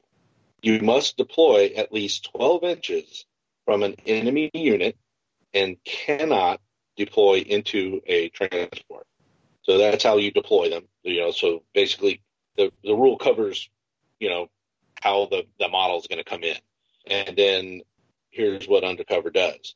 Unless this unit is within 8 inches and line of sight, this unit cannot be nominated as the initial target of an attack by any human enemy units unless that unit first successfully passes a mind check. Okay. So they're not disguised. They're just, you have to, you're basically, your human models have to second guess themselves to consider that person an enemy. Okay. So that's why they have to do a mind check. Yeah. This basically seems like a much, much weaker form of disguise. Other than the fact that you can deploy anywhere on the table, that's pretty awesome. Yeah, that's awesome. But, the 8 inches versus 3 inches to be able to target, it only being humans, and the fact that you can pass a mind check to just ignore this makes it a very weak version of what we were talking about with disguise. Right. So basically, it's a limited amount of protection for having to deploy your dude wherever you want, right? Because the old undercover, you had to deploy from the enemy's deployment zone. Well, it had no other function. So you deployed in the enemy zone, and you literally were toast, typically, unless you can get to cover or, behind a building. You literally were going to get hit with a bunch of stuff. So what they've done is they've allowed you now to be more tactical as you're bringing in your reserve, right? So say you're playing, Abe Lincoln and his Secret Service posse, you're probably going to have like 3 undercovers. Abe Lincoln's one of them. Yeah. So you bring them in anywhere once you make your reserve check. But now there's limited form of protection until you establish them in the game, right? So, definitely more useful against your human, forces. Obviously, against the Watchers, not much help. But being able to deploy anywhere on the board is still huge. Yeah, especially like what Tom just brought up with objectives. There may be a unit or a model you want to bring in just because of an objective. Like maybe it's it's the one where you want to get in your opponent's quadrant, to get some points. Suddenly, you just bring them right in there. Yep, right. You bring them into cover. Into cover, in the zone, next to the objective marker, et cetera, and that's what. having the ability to have multiple undercovers. So, that's going to be very useful. Yep. Checking for treasure on the other side of the board, and your opponent's side of the board. Yeah. Things like that. Yeah, I mean, these are things that we've talked about before when you're posse building, things to think about. Look at the abilities and how, what scenario Thingamabobber is going to benefit from this ability. Here's a perfect example of that. Right. Thingamabobber. That's all I can think of. What the heck was that? I will allow it. That's a thing.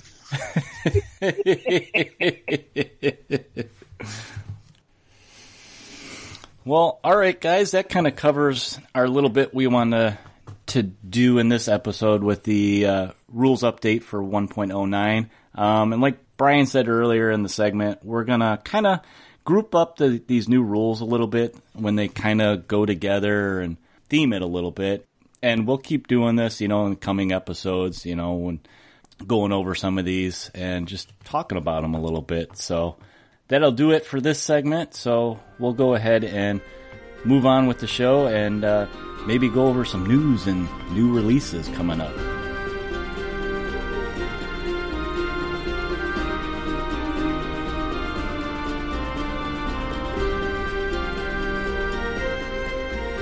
Well, all right, guys, that is going to about do it for today's episode. But before we get out of here, we wanted to go over a couple news items, some new releases for you guys. And, Brian, I think we need some kind of news intro or sound effect, like, little typewriters or what do they have in the movies? The little dee-dee-dee-dee-dee-dee, hot off the presses type thing. Right. So, what would be neat is, the telegraph. Yeah. What sound, if you can find an audio file of a telegraph. I'll have to scour the internet. But I guess with the Wild West Exodus, there's it'd be like, actually text sound. So, it'd be like the Morse code. Theory, we don't really do that. Right. We can use whatever text sound we want, the watchers. Oh, there we go. You know what I mean? But so we wanted to go over some of the new releases that we got here. And one of we didn't get too many this month because they're kind of slowing down at the end of the year what their releases are. And one of the new ones is we got a new posse set, Only God Forgives set, which is Outlaw. And we'll get into it in a second. There's a lot of little things in there that could be more than Outlaw. We also got a Terminator pack, which is the Terminators for the Confederates, and then the Union Pacifiers, I believe is what they're called.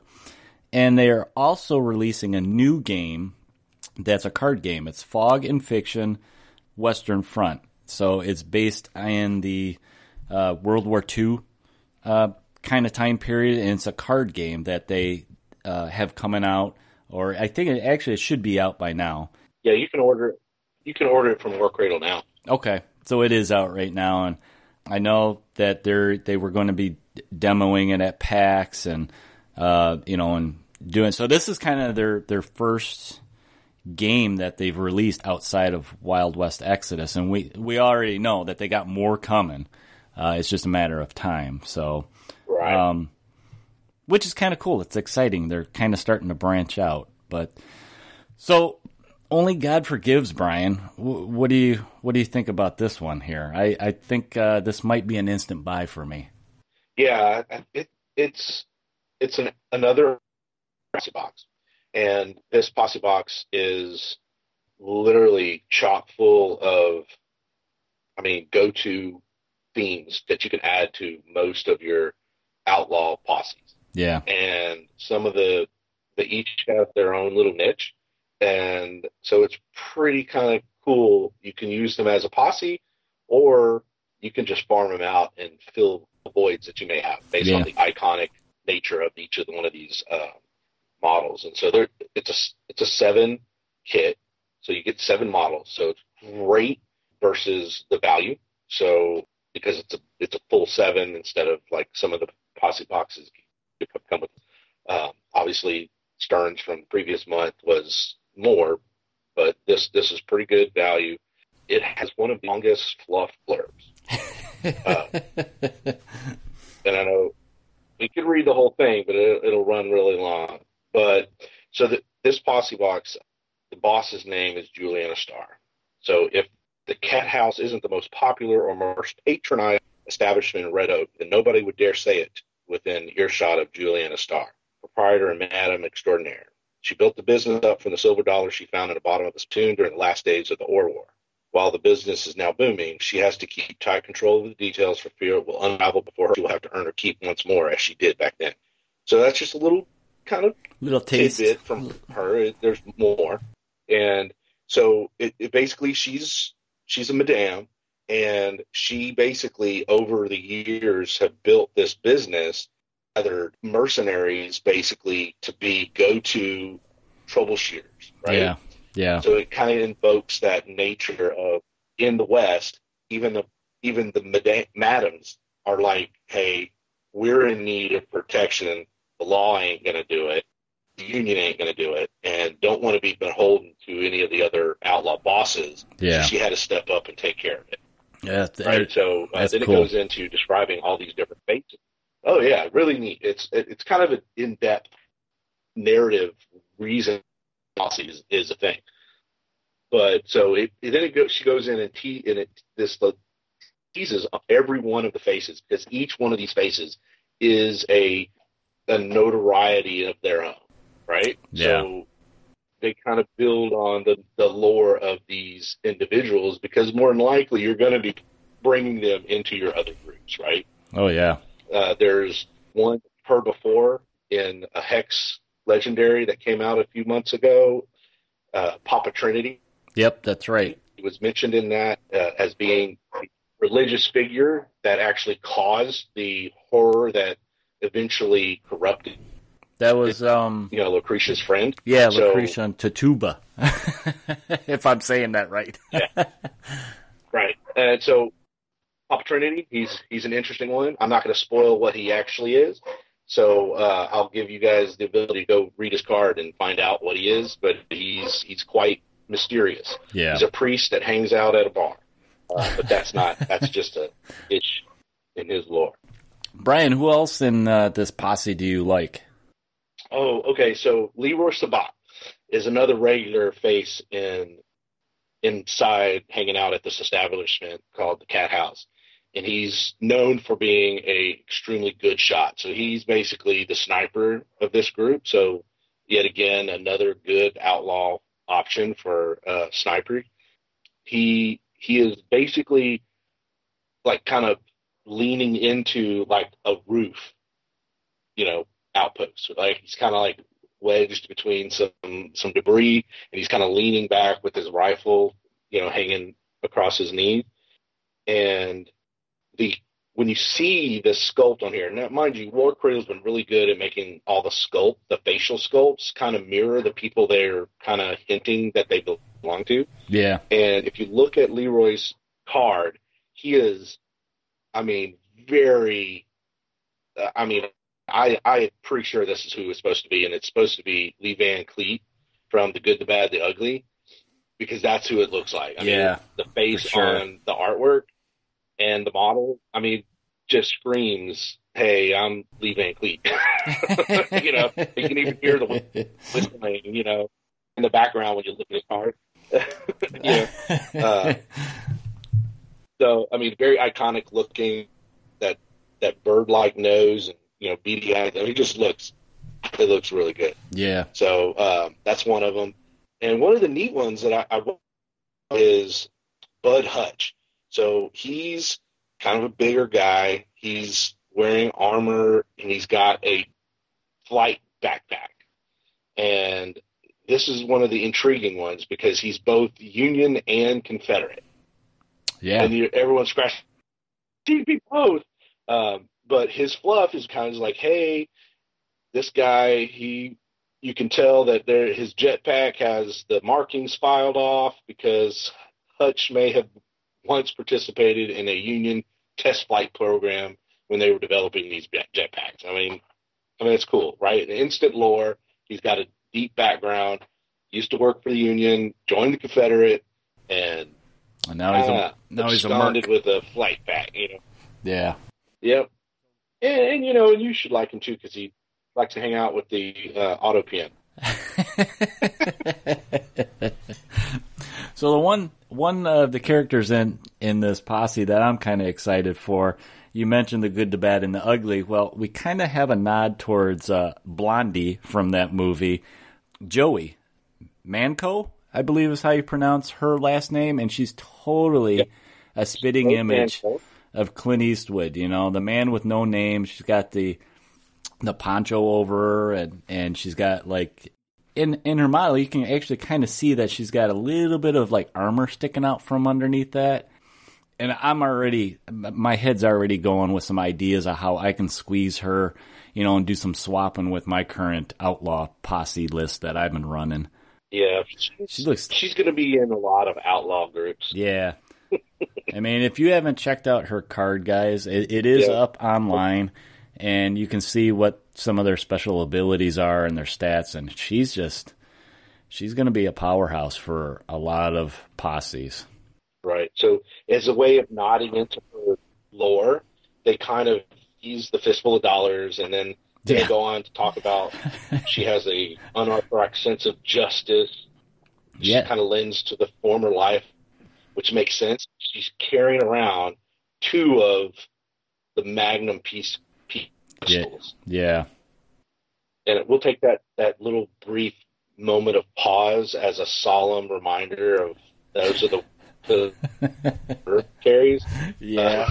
Oh, yeah. Yeah, those are powerhouses, man. That'll punch through a lot. So there's 2 more models in this movie. Right, yeah. So there's 2 other models, one of which is Sadie Walker, which is previous Lady of the West for the Outlaw. The other model is Ignatius Nero. And Ignatius Nero is kind of, they kind of tend, when they're talking about, he keeps an eye on Papa Trini because he's kind of like curious about what he is. Yeah.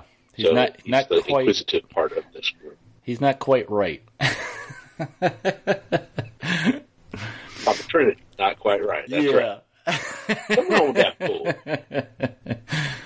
But that kind of is just a brief overview of this posse, guys. And check out their cards online. Check out the fluff. There's a lot that goes into their background, which is cool. But we mentioned the other one was the Terminator pack. It's actually one of those booster packs, like we always talk about, to boost out your posses.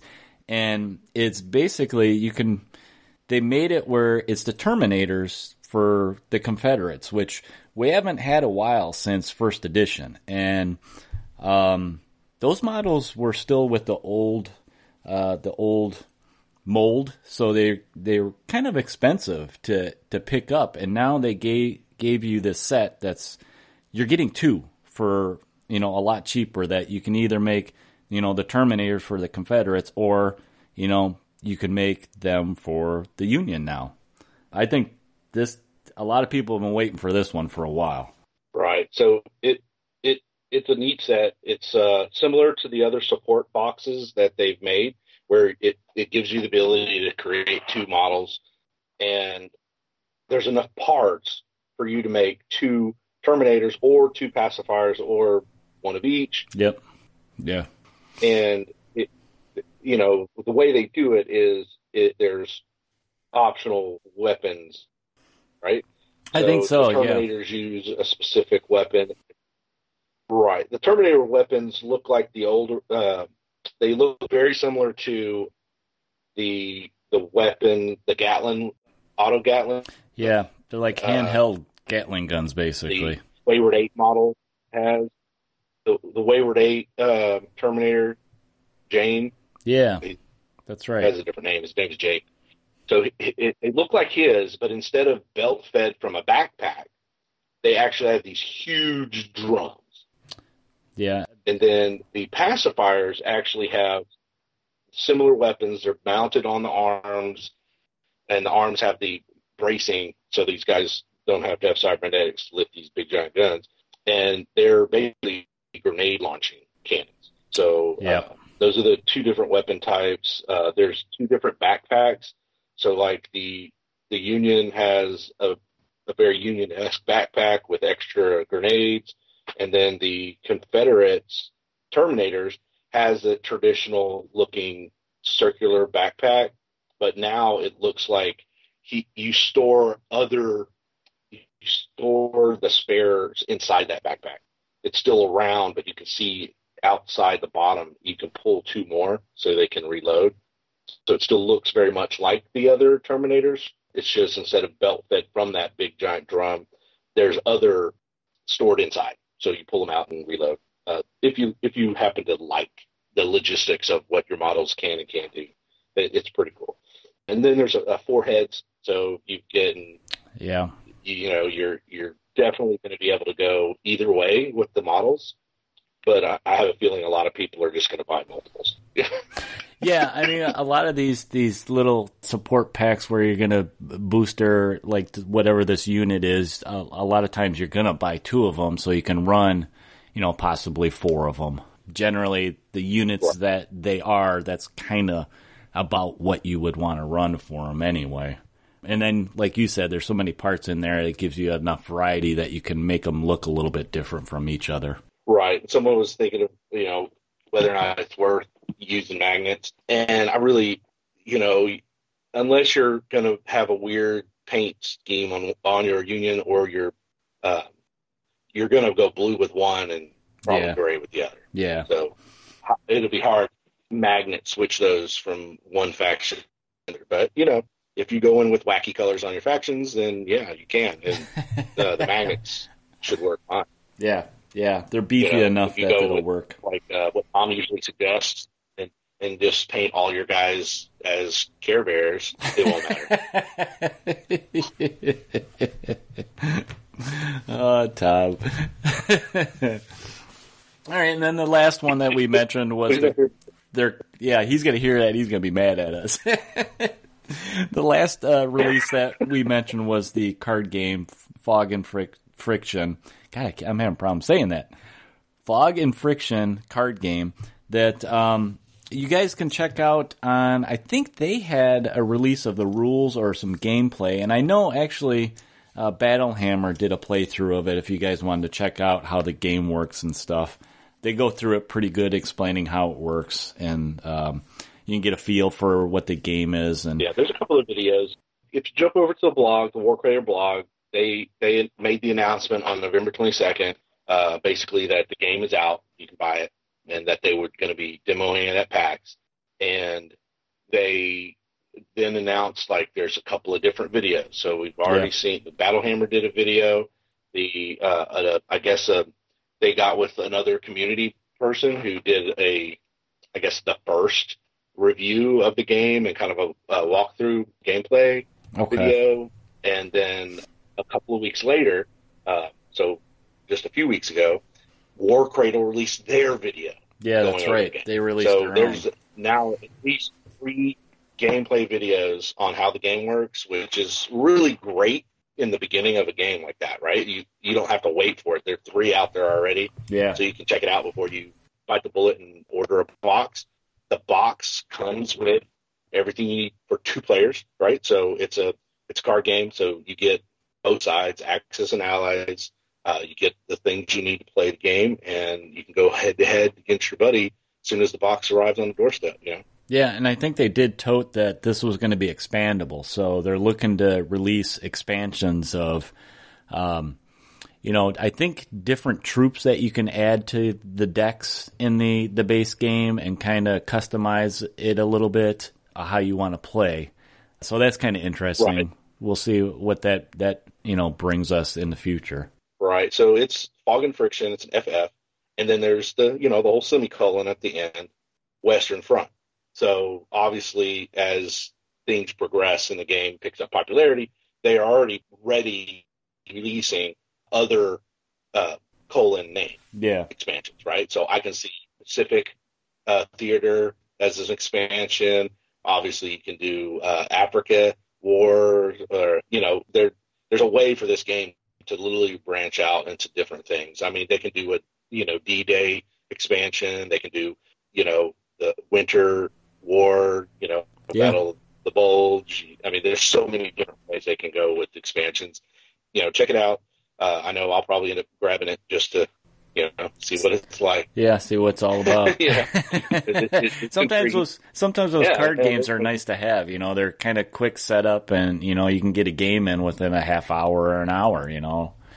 So those are always good to have on. And you don't have to worry about setting up all your... Yeah. All right, we have one last thing that we wanted to mention. Those of us don't have... So, all right, we have one last thing we wanted to mention before we get out of here, and it is the new Christmas model. And Brian, you were pretty much right on the tee with who you thought it was going to be. And once again, this Christmas model was determined with their little small campaign, the train heist campaign that they had going on, and it was determined that the Outlaws were going to get the next Christmas model. So who did we get, Brian, that's going to be our next little Christmas model? Right. So as a way of sneaking it out to us over time, what they did was they started releasing their spoiler hints, and over a couple of week period, we started seeing different things. Like the first thing we saw was a Santa hat. Really not going to give us much of a clue, right? Then the next thing, it was like, what did we see? We saw the wreath. Was it robot? Yeah, I think it was the sack with the robot in it. It was like a sack with a robot in it. So it was very similar nod to Kyle, the red and white. So it was like, okay, not giving us anything there. And then the next one was a wreath and nothing else. So all you saw was this wreath, but it to me it looked shield-like. So I was already started going, hey, maybe this because of the shield, blah blah. And so I had hinted at that point. I was like, it's probably going to be Madre Perez because of the shield. I was just thinking, outlaw with the shield. She's pretty much the only one. And then, of course, everyone when we were discussing it, were like, well. It could be anything. It could be a backpack. It could be on it. Yeah, me, you, and Tom were talking about. And so I started saying, I was like, "What's that?" Yeah, me, you, and Tom were talking about when we were brainstorming. We thought maybe Ponce, maybe Tom was thinking Tobin, but you're the one that said Madre. Right. He thought the wreath may have been something with Tobin. Yeah. And then once they showed the antlers, I was like, "Oh yeah." I was like, "Yeah, it's gonna be. They're gonna full blown." Going to do a reindeer Blackhoof with Madre on it. And then they showed the chest piece, and it had armor, and I was thinking, and that could be armor for a conquistador, so it is definitely going to be one of the two. It's either Ponce or Madre. And once we saw the antlers, it was like, yeah, we know it's going to be. Yeah, so if you guys if you guys haven't seen this model, check it out. They got some painted models online of it, and order one up. I mean, they do have it online. You can get it now, I think, through the end of the year, and they actually brought back their previous two. We had Kyle the red and white was the first one, and then last year we had I'm blanking. It was for Hex. We had Krampus, yeah. And you can get both of those guys again. Rex. If you missed them, you can get them again. Right. Which is neat. So every year they'll do it, and they'll unlock the previous holidays. I think it's great. Yeah. Yeah, and I think some of the I haven't ordered mine yet. No? Okay. I don't feel so bad. Me neither. No, I didn't order mine yet. Like not guess right. I guess I was just hoping they were going to send me it because I guessed right. I'm kind of hoping I wake up with it in my stocking. My Christmas stocking. Oh right. We'll see. Right. Please bring me. But no, it's really neat model, and I know everyone's already brainstorming how to bring her into a group. Yeah, because don't their stat cards? I think her stat card is the most recent one I can remember. Aren't some of the little special abilities very thematic towards like the Christmas model itself?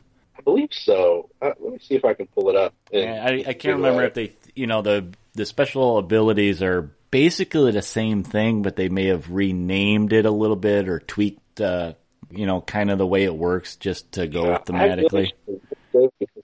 She's a little more expensive because of it. Yeah, the Blackhoof, yeah. That's the main reason I want to get it. I mean, the Blackhoof's antlers are little RJ canisters, which is awesome looking. Okay, so she's that's the same. I thought she's different. I'm not sure she's different. Okay, so her stat card basically the same. Then it's just kind of decorated for Christmas. Yeah. Okay, so it's basically the same only model. Difference is she has a tagline saying "festive, unique character."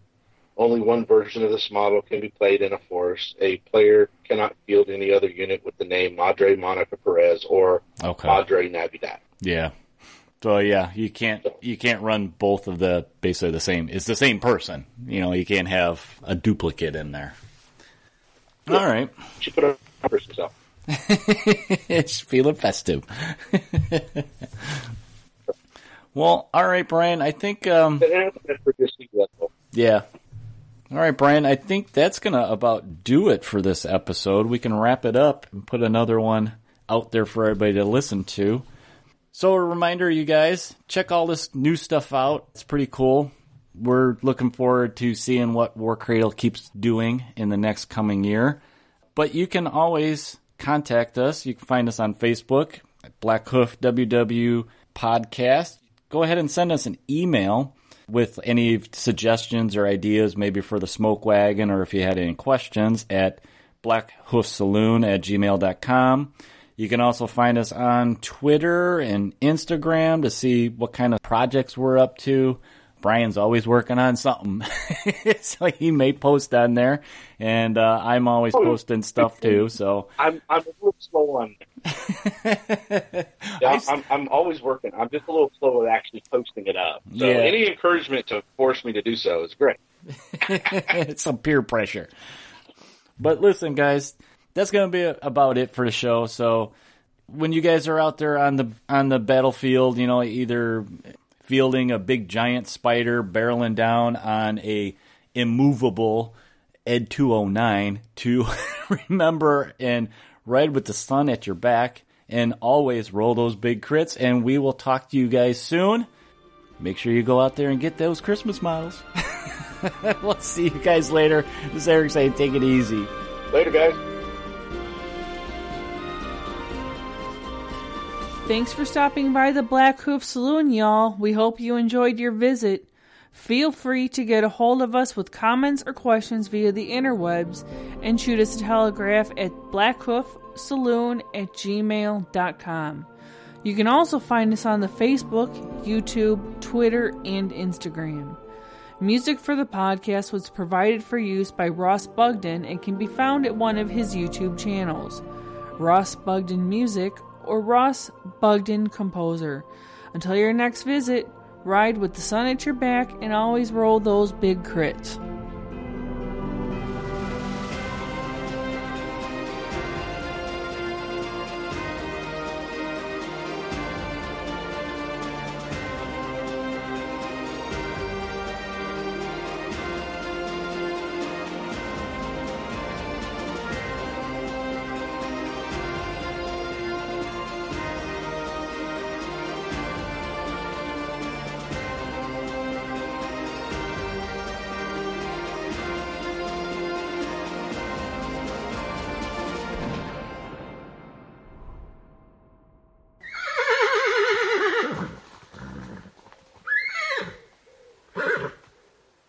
Though. Yeah, it's just the audio. Yeah, the audio keeps breaking up. It's almost like the audio. You want to drop and dial back in? Yeah, let's. Let me try that. Get a new connection. Okay. That's fine. Well, and I had to go to the bathroom again, but I didn't think you wanted me to record it this time.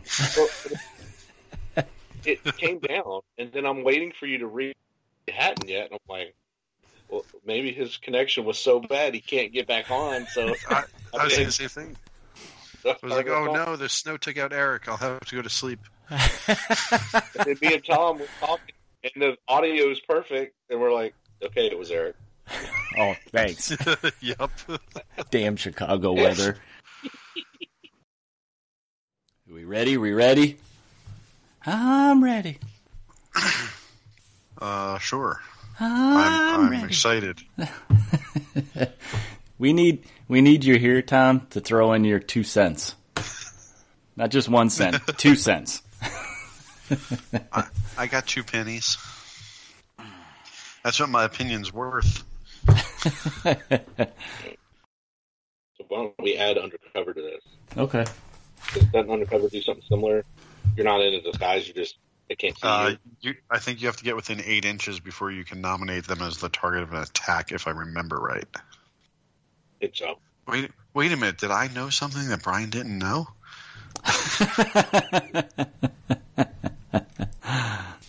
I feel like that guy in National Treasure, his little buddy, who's like, oh my God, did I know something in history that you didn't know? Well, I wouldn't say I didn't know. I just didn't recall. There's a difference.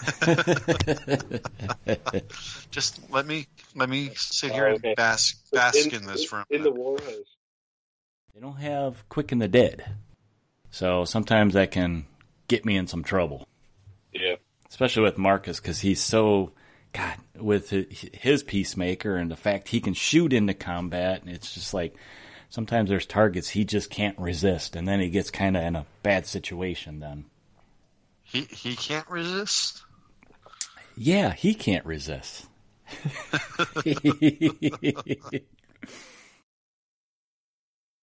Yeah. I told Mary, I was Does sound better. we went for 25 minutes with no problems, and then all of a sudden it just started breaking up. Oh. That's what happens when you make crappy pizza.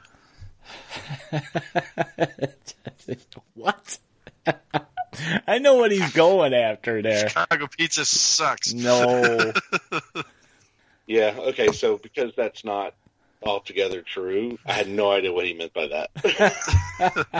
No, it's absolutely true. It is altogether true. No, it's not. It's not even that's not even actually called pizza. I don't know why they pretend it's pizza. It's a pie. That's like a chicken pot pie made out of tomato sauce. Okay, so what's funny is even people in New York call their pizzas pizza pie. Yeah, what's your point? We don't call pizza, give me a pie, not pizza pie. Come on, man. That's not what we call it. We just call it pie. Give me a pie. I want a pepperoni pie. You just said Chicago pizza is not pizza, it's pie. No, but it's actual pie, and it's like a chicken pot pie with tomato sauce. What you're saying is Chicagoans heard you guys talking about pizza pie. They got freaking. They got literal and made one of the best pizzas ever because they got confused. No ass pie. Okay, so the debate over pizza is over. Hey, at least neither one is that frou-frou stuff with like leaves and junk on it. At least there's no pineapple in it. I'll give you that. All right, so where were we? Juice Gatling gun. We're going to get through these weapons sooner or later. Okay. Okay, so let's go back to that. Bring it back up.